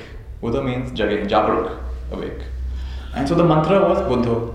So and they're supposed to keep repeating in their mind, Buddha, Buddha, Buddha. When you're walking, Buddha, Buddha. When you're breathing, Buddha, Buddha. Whole day long, Buddha, Buddha, Buddha. Awake, awake, awake, right? Any challenges they come with, I'm having this difficulty, that difficulty, what will he say? Yeah, just repeat Buddha. No, keep doing it. Didn't give too many instructions. And then after a while, the mind starts getting settled. When the mind starts getting settled, interesting experiences start happening. I'm getting these amazing dreams. I'm feeling these amazing sensations, right? I'm hearing these amazing things. I'm having these visions. I'm seeing past lives, future lives, I'm seeing ghosts, I'm seeing heaven, I'm seeing devtas. He said, I didn't ask you to do all of that. I just said, repeat Buddha. Go back to Buddha. Repeat Buddha. We're repeating Buddha, Buddha, Buddha. And at a certain time, Buddha gets so established, so solid, that it is happening, like your breath is happening involuntarily. You're here, and you're listening to me.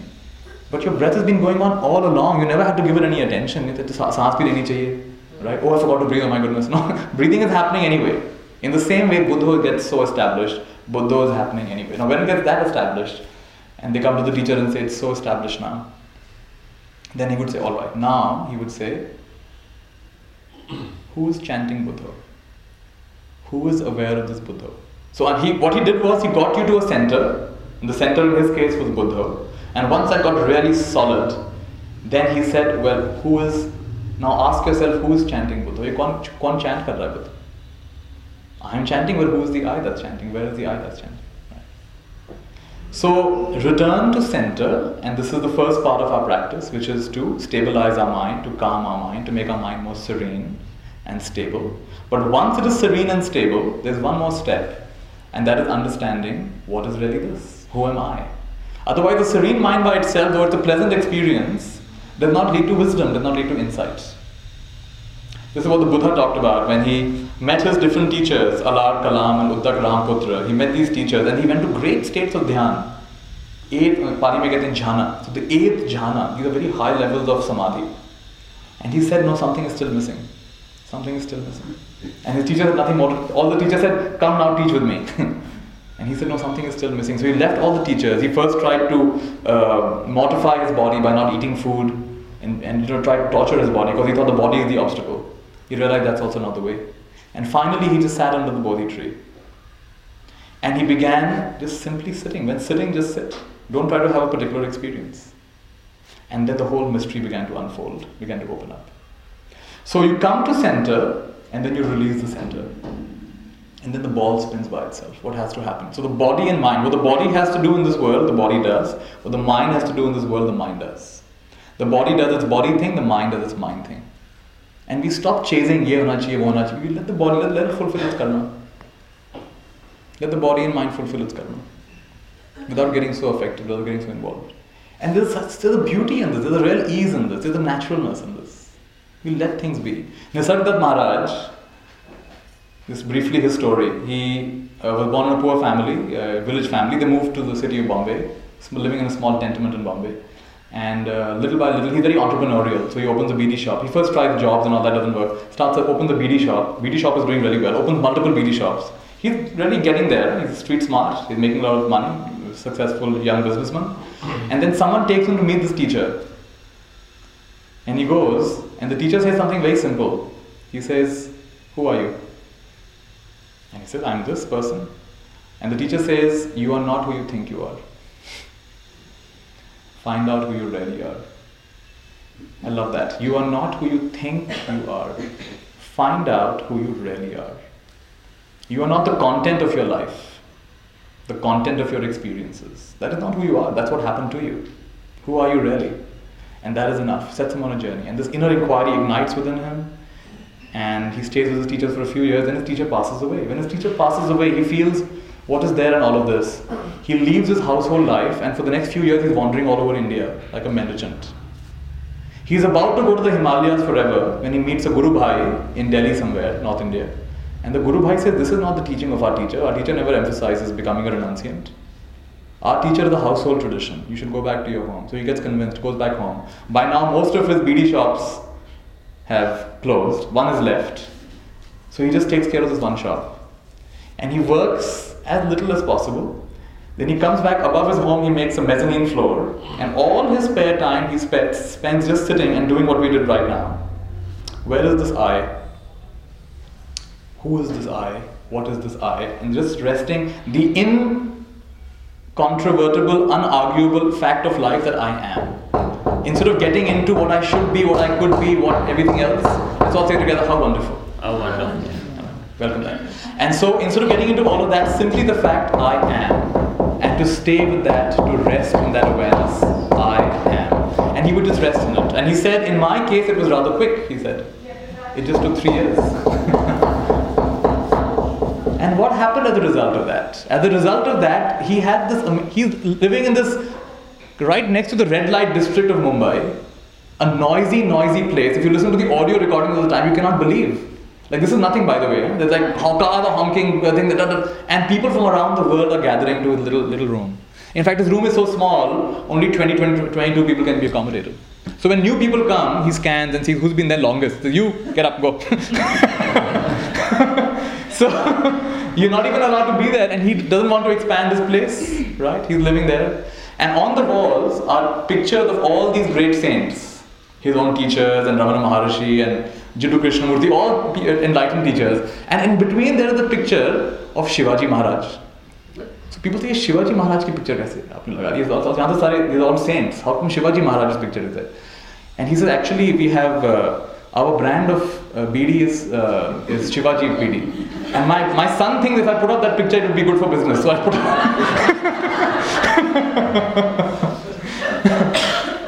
And you see his videos, he's smoking away BDs. And people are saying, how can you smoke? He said, well, if I'm going to sell it, I might as well. Yes. If I'm going to sell it, I might as well smoke it as well. And next to it, the agarbatti, like trying to cover his BD smoke with the agarbatti smoke. It's a big comical thing going on over there, right? And he's just being himself. He's just being, and I love that. He's just being himself. He's not trying to put up a show of being some great master or anything. He's just being totally himself, totally natural. And I love that. Can we just be natural? Is he the author of I Am That? Yeah, he was not the author. He never wrote anything, but his works, his talks were translated into I Am That. So the main thing here is your body and mind is going to do its body and mind thing. Why are you getting so identified with what is happening by itself? Breathing is happening, heart is beating, stomach is digesting, and brain is pumping out thoughts. Let it do it. And that's a real relief. So return to center and then release the center. So have you ever seen a cat, or at least a video of a cat chasing a ball of wool? Have you seen that? Cats love this. Cats love chasing balls of wool. So they're chasing the ball of wool. So imagine chasing. What happens in the end? Poof. The ball disappeared. You could also get entangled, that can also happen. The ball disappeared. But let me ask you, was there ever a ball to begin with? There was only wool. So as we are hunting this eye, Ramana Maharshi is hunting the eye, hunting, searching, poof, the eye disappeared. Was there ever an eye? Or there was just an impression of an eye? A cup, empty cup, has empty space, right? When the cup breaks, what happens to the space? Still there. So the whole point of what we're learning here is to get in touch with something. I call it happiness for no reason. 4 kinds of happiness. Let's learn this. No happiness. Happiness for the wrong reason. Happiness for a good reason. What's the 4th one? Happiness for no reason. Remember we learned earlier tamasic? Now tamasic is no happiness because you're always fault finding. That's no happiness. Rajasic is happiness for the wrong reason. Why? You're focusing on events of your life to be happy. When I get that promotion, when I get that new car, when people praise me, when, then I'll be happy. You're going to have few and far between days, and no matter how much you accomplish compared to someone is nothing. So it's happiness for the wrong reason. You're looking in the wrong place. 3rd is happiness for a good reason. So we come together for a gathering like this, right? And we are present, and we are connecting to ourselves and each other. And you're laughing at the right time at all the right jokes. and it's happiness for a good reason. You're with your friends, you're enjoying nature. This is happiness for a good reason. Nothing wrong in it, not harming anybody. But you know what? Even this talk will end soon. And so if you're always, no matter how good the event is, it's going to end. So we have to get in touch with something called happiness for no reason. So the reason we meditate and we do any of these practices is to start getting in touch with happiness for no reason. And happiness in every season. So different kinds of mind states, different kinds of physical states, and we can allow those to come and go. And happiness for no reason, it just is. The happiness of being. Now when that happens, like I asked you a little while back, coming in the present. Let's get to present again.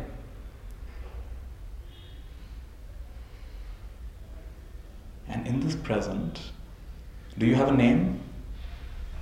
Do you have a family in this present moment? Do you have a home? You've taken everything away, but you're still okay. And now suddenly, your fear of death starts to go away. Because what is death? But everything going away. Now after death, there is no name, there is no body, there is no property, there is no family, there is no this, there is no that. It can be the scariest thing in the world. But when you've done this practice, suddenly that fear is gone. It's a familiar state. It's the empty cup, right? So long you're focusing the cup, the cup, the cup. But so what if you start focusing the space, the space, the space? When the cup breaks, you're not disappointed. Our teacher Ajahn Chah picked up a cup, ceramic cup, and said, "Can you see this? What do you see?" All the students said, "Master, we see a cup." He said, "I want you to see this like it's already broken." And they're all surprised. "What do you mean?" He said, "Because one day it's going to break. We don't know how long. Could be 10 years, could be 100 years, could be 1,000 years. But a day will certainly come. It's going to break. And the day it breaks, you will not be disappointed." So this was very helpful for us because as monks, we're preparing tea sometimes and the cup would slip and break. And we say it was already broken. It really is a relief, it was already broken. And so to make it more practical for us, to see all your loved ones like you have already lost them. And then every meeting with them is precious. Then there's no grasping anymore. The truth is, one way or the other, either your platform will come before theirs, or their platform will come before yours. Sooner or later it's going to happen. Right? We don't know when it's going to happen. So time is going to come, and we never know when that time is going to come, and to be ready for it. And when you practice, we practice everything, even going for basic holidays, like we're going to America, we're going to Lonavala, wherever we're going, we do a lot of planning for it. But for this big adventure, most people have done no planning at all. They're giving no thought. Of course, you're going to get bewildered when that happens. So what you're learning today is the art of being present and the art of being grateful. And the more masterful you get with this art of being present and the art of being grateful, being a master storyteller, you'll find that all these challenges, it's all right. You say, bring it on. Instead of resisting it, you actually welcome it. And it actually lifts you up higher. You actually welcome it. It's amazing. And so this is not something only meant for the great spiritual teachers of the world. This is available for all of us. We don't have to keep ourselves so low. I shared this lovely story this morning on Facebook about this boy who asked his grandfather, "Grandfather, what is the value of life?" So grandfather smiled and gives him a stone and says, "Just first find out the value of the stone. But whatever you do, don't sell it."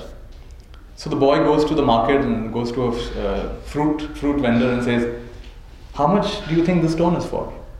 And he examines the stone. It's an interesting looking stone. He says, "I'll give you 12, I'll give you a dozen bananas." He says, "No, I'm not allowed to sell it." So he takes it. Goes to a fruit vendor, a vegetable vendor. "How much will you give me?" He looks at it, "Take a sack of potatoes." He says, "No." He goes to a jewelry shop. "How much will you give me?" And the jeweler is quite impressed with the stone. So "I'll give you $1 million for this." So "I can't sell it." And then he goes to a shop of precious stones where this man is an expert. And he looks at it very carefully and he gets really anxious. He starts pacing up and down. He says, "Where did you get this from?" I mean, this is the biggest uncut diamond I've ever seen. I mean, there's nothing, in fact, I can't even buy this from you because nothing I own in this shop, even if I sell everything, I cannot purchase this stone from you. And he goes back to his grandfather and tells him what happened. And the grandfather says, "Yes, this is the way it is." The value of the stone, each one from their own perspective, their own point of view, their own limited knowledge, told you the value that they saw. In the same way, different people will see different value in you. Your parents, based on their own wisdom, their own understanding, saw certain value in you. Your teachers saw or didn't see certain value in you. Your boss or your colleagues saw certain value or didn't see certain value in you.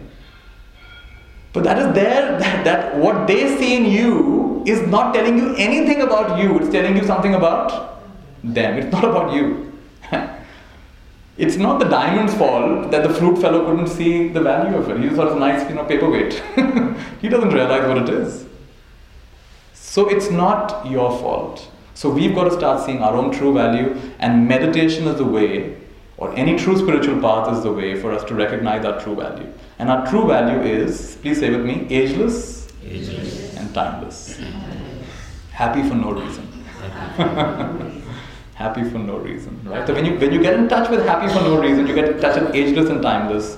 Now, to whatever extent, even a little glimpse after glimpse, now You don't get fooled so easily anymore. So now when you see people and say, oh, I'm the CEO of this company, or I'm a maid in some house, you say, yeah, but that's what you're doing. That's not who you are. You see, it's not who you are. And then you have to the extent you're in touch with who you are, you recognize who they are. And the very recognition is enough to start creating a revolution in consciousness. So the more we can stabilize our own recognition, we can help other people wake up to their own light. And this is support and challenge. Right? Support and challenge. Support means, please say with me, I love and accept you. I love and accept you. Exactly the way you are. Exactly. And challenge means, I don't believe for a moment I don't believe for a moment any of the stories you're telling me about yourself.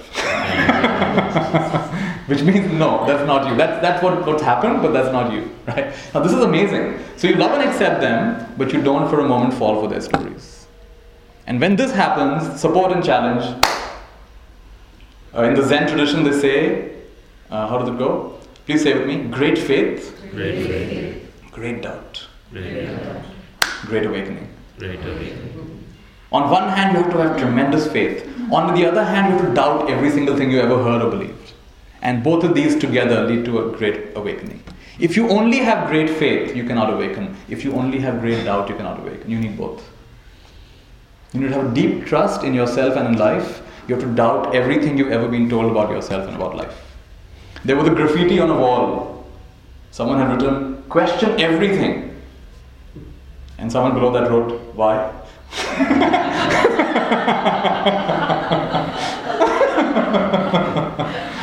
So with that kind of attitude, you'll find it's a very joyful journey.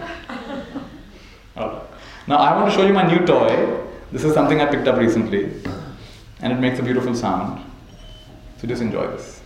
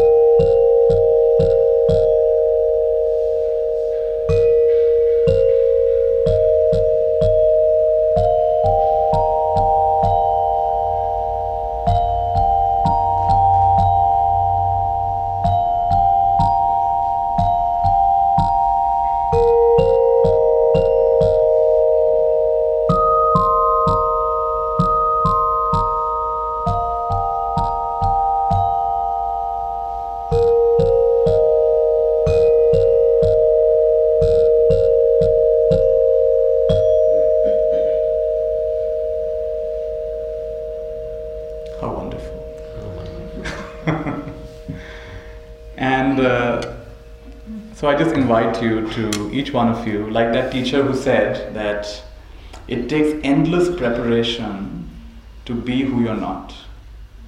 And it takes no preparation to be who you are. So what if we are not here to fit some template of what our parents and society has told us? What if you're here? Now, isn't it about time you really now step out and say, well, what is it really about?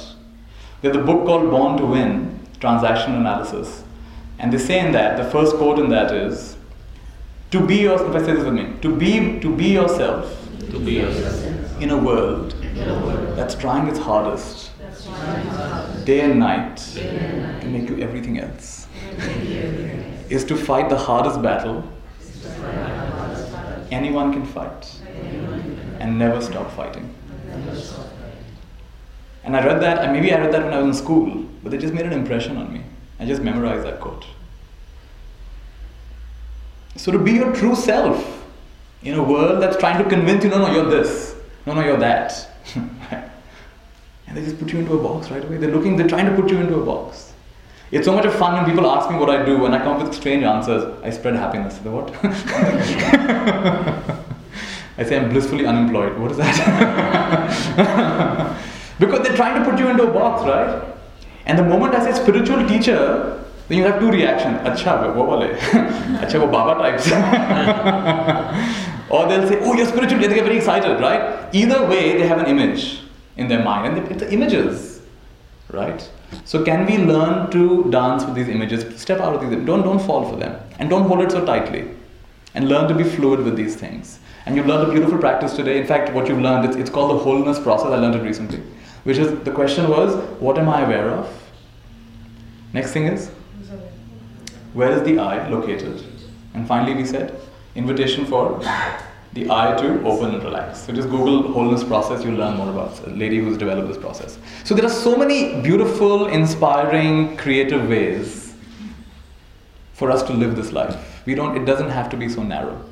And life is here. What is the purpose of life? I remember as a monk sitting one day and this question came, what's the purpose of life? What's the purpose of life? And I got the most simple answer imaginable.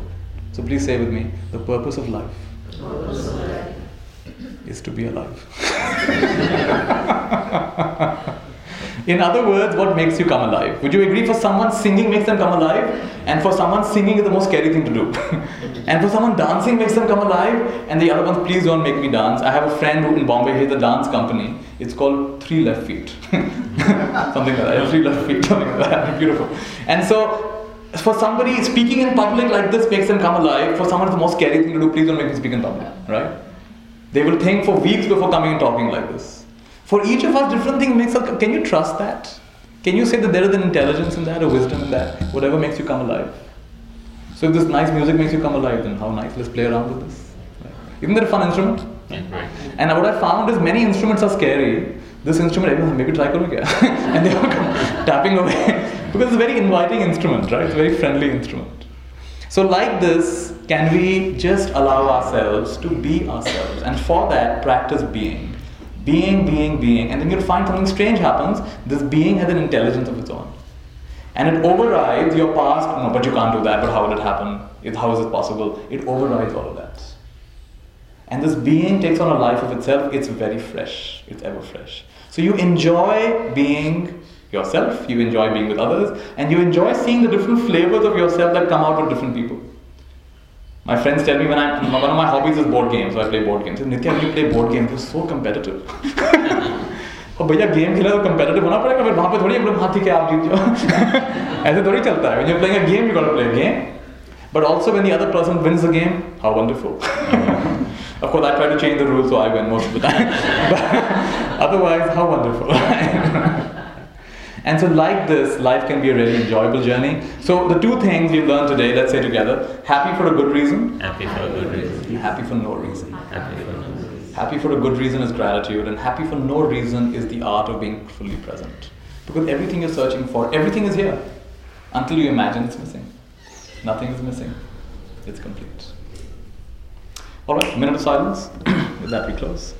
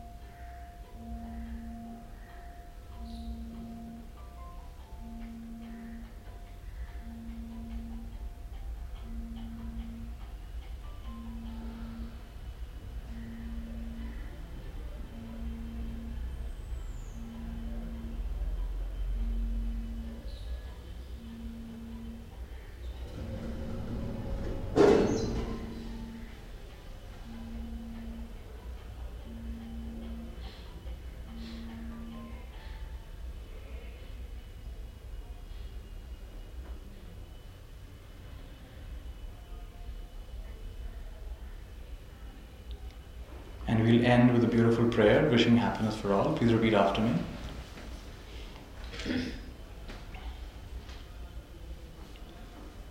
Mera mangal, mera mangal.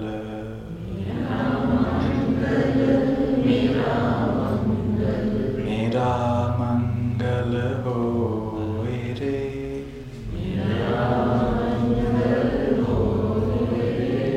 मेरा मंगल मेरा मंगल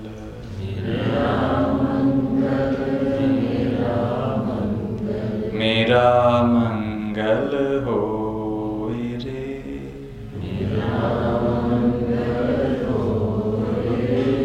तेरा मंगल तेरा मंगल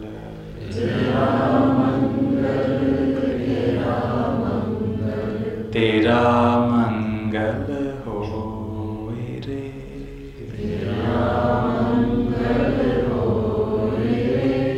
तेरा मंगल तेरा मंगल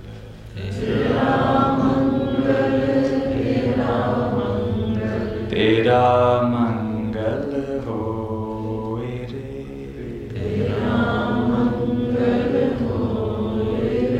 सभी का मंगल सभी का मंगल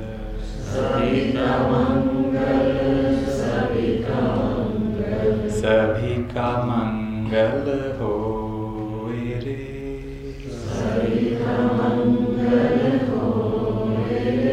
सभी का मंगल सभी का मंगल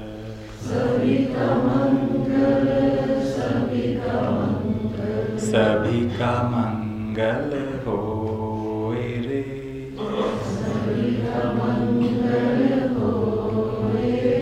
जन जन मंगल जन जन मंगल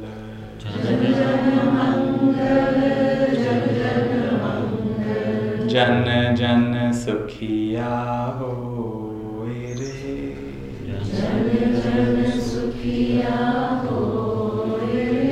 मेरे सुख में शांति में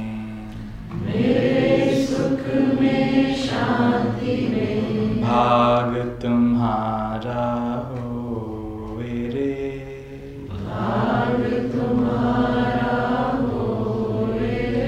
भाग सभी का होए रे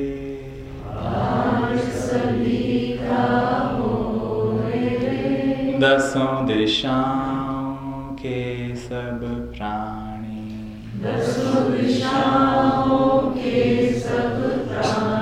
मंगल लाभी हों मेरे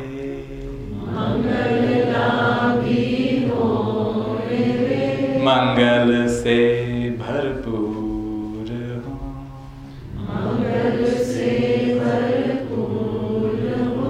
तेरा मंगल तेरा मंगल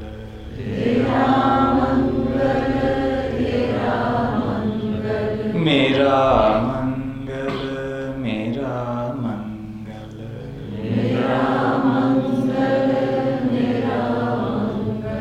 सभी का मंगल सभी का मंगल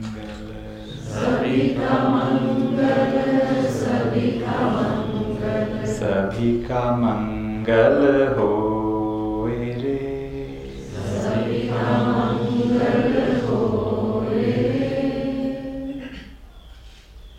I choose to make every day a complaint-free day. I take full responsibility for my own happiness today. No matter what happens, I find myself saying, how wonderful. I always remember everything is supporting me and the challenges are here to make me grow. I keep on saying, bring it on, you're making me strong. And that is why I'm happy for a good reason. I'm happy for no reason. I'm happy in every season. The highest in me bows to the highest in you. May every day be a happy day of your life. Be a blissful day of your life. And so it is.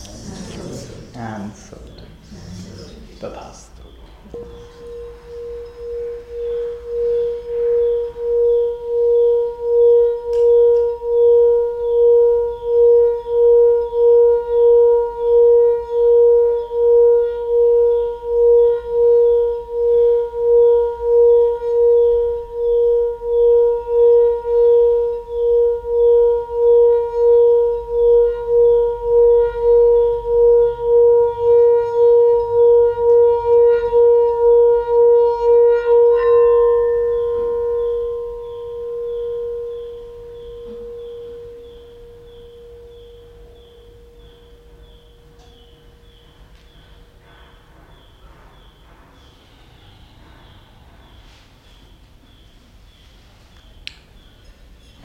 so I'd like to appreciate the Aparna. Do you call it Aparna Trust? Or Arpana, do you call it Trust or do you call it just Arpana? Arpana Center? Arpana Trust for inviting me and for all of us to be here. And isn't it a beautiful space? Right? So thank you so much. It's been a joy. Thank you. Namaste. You want to say a few words to end? You want to end with a few words or you're done? After all this, no words. Nothing about that. Alright, so if you want to be in touch with some of the things I do, then my website is nityashanti.com, and especially if you go to nityashanti.com/register, you'll get a monthly update from me, where I'll share something inspiring and also the different events I'm having. And I come to Delhi reasonably often. You can know about the different things I'm doing.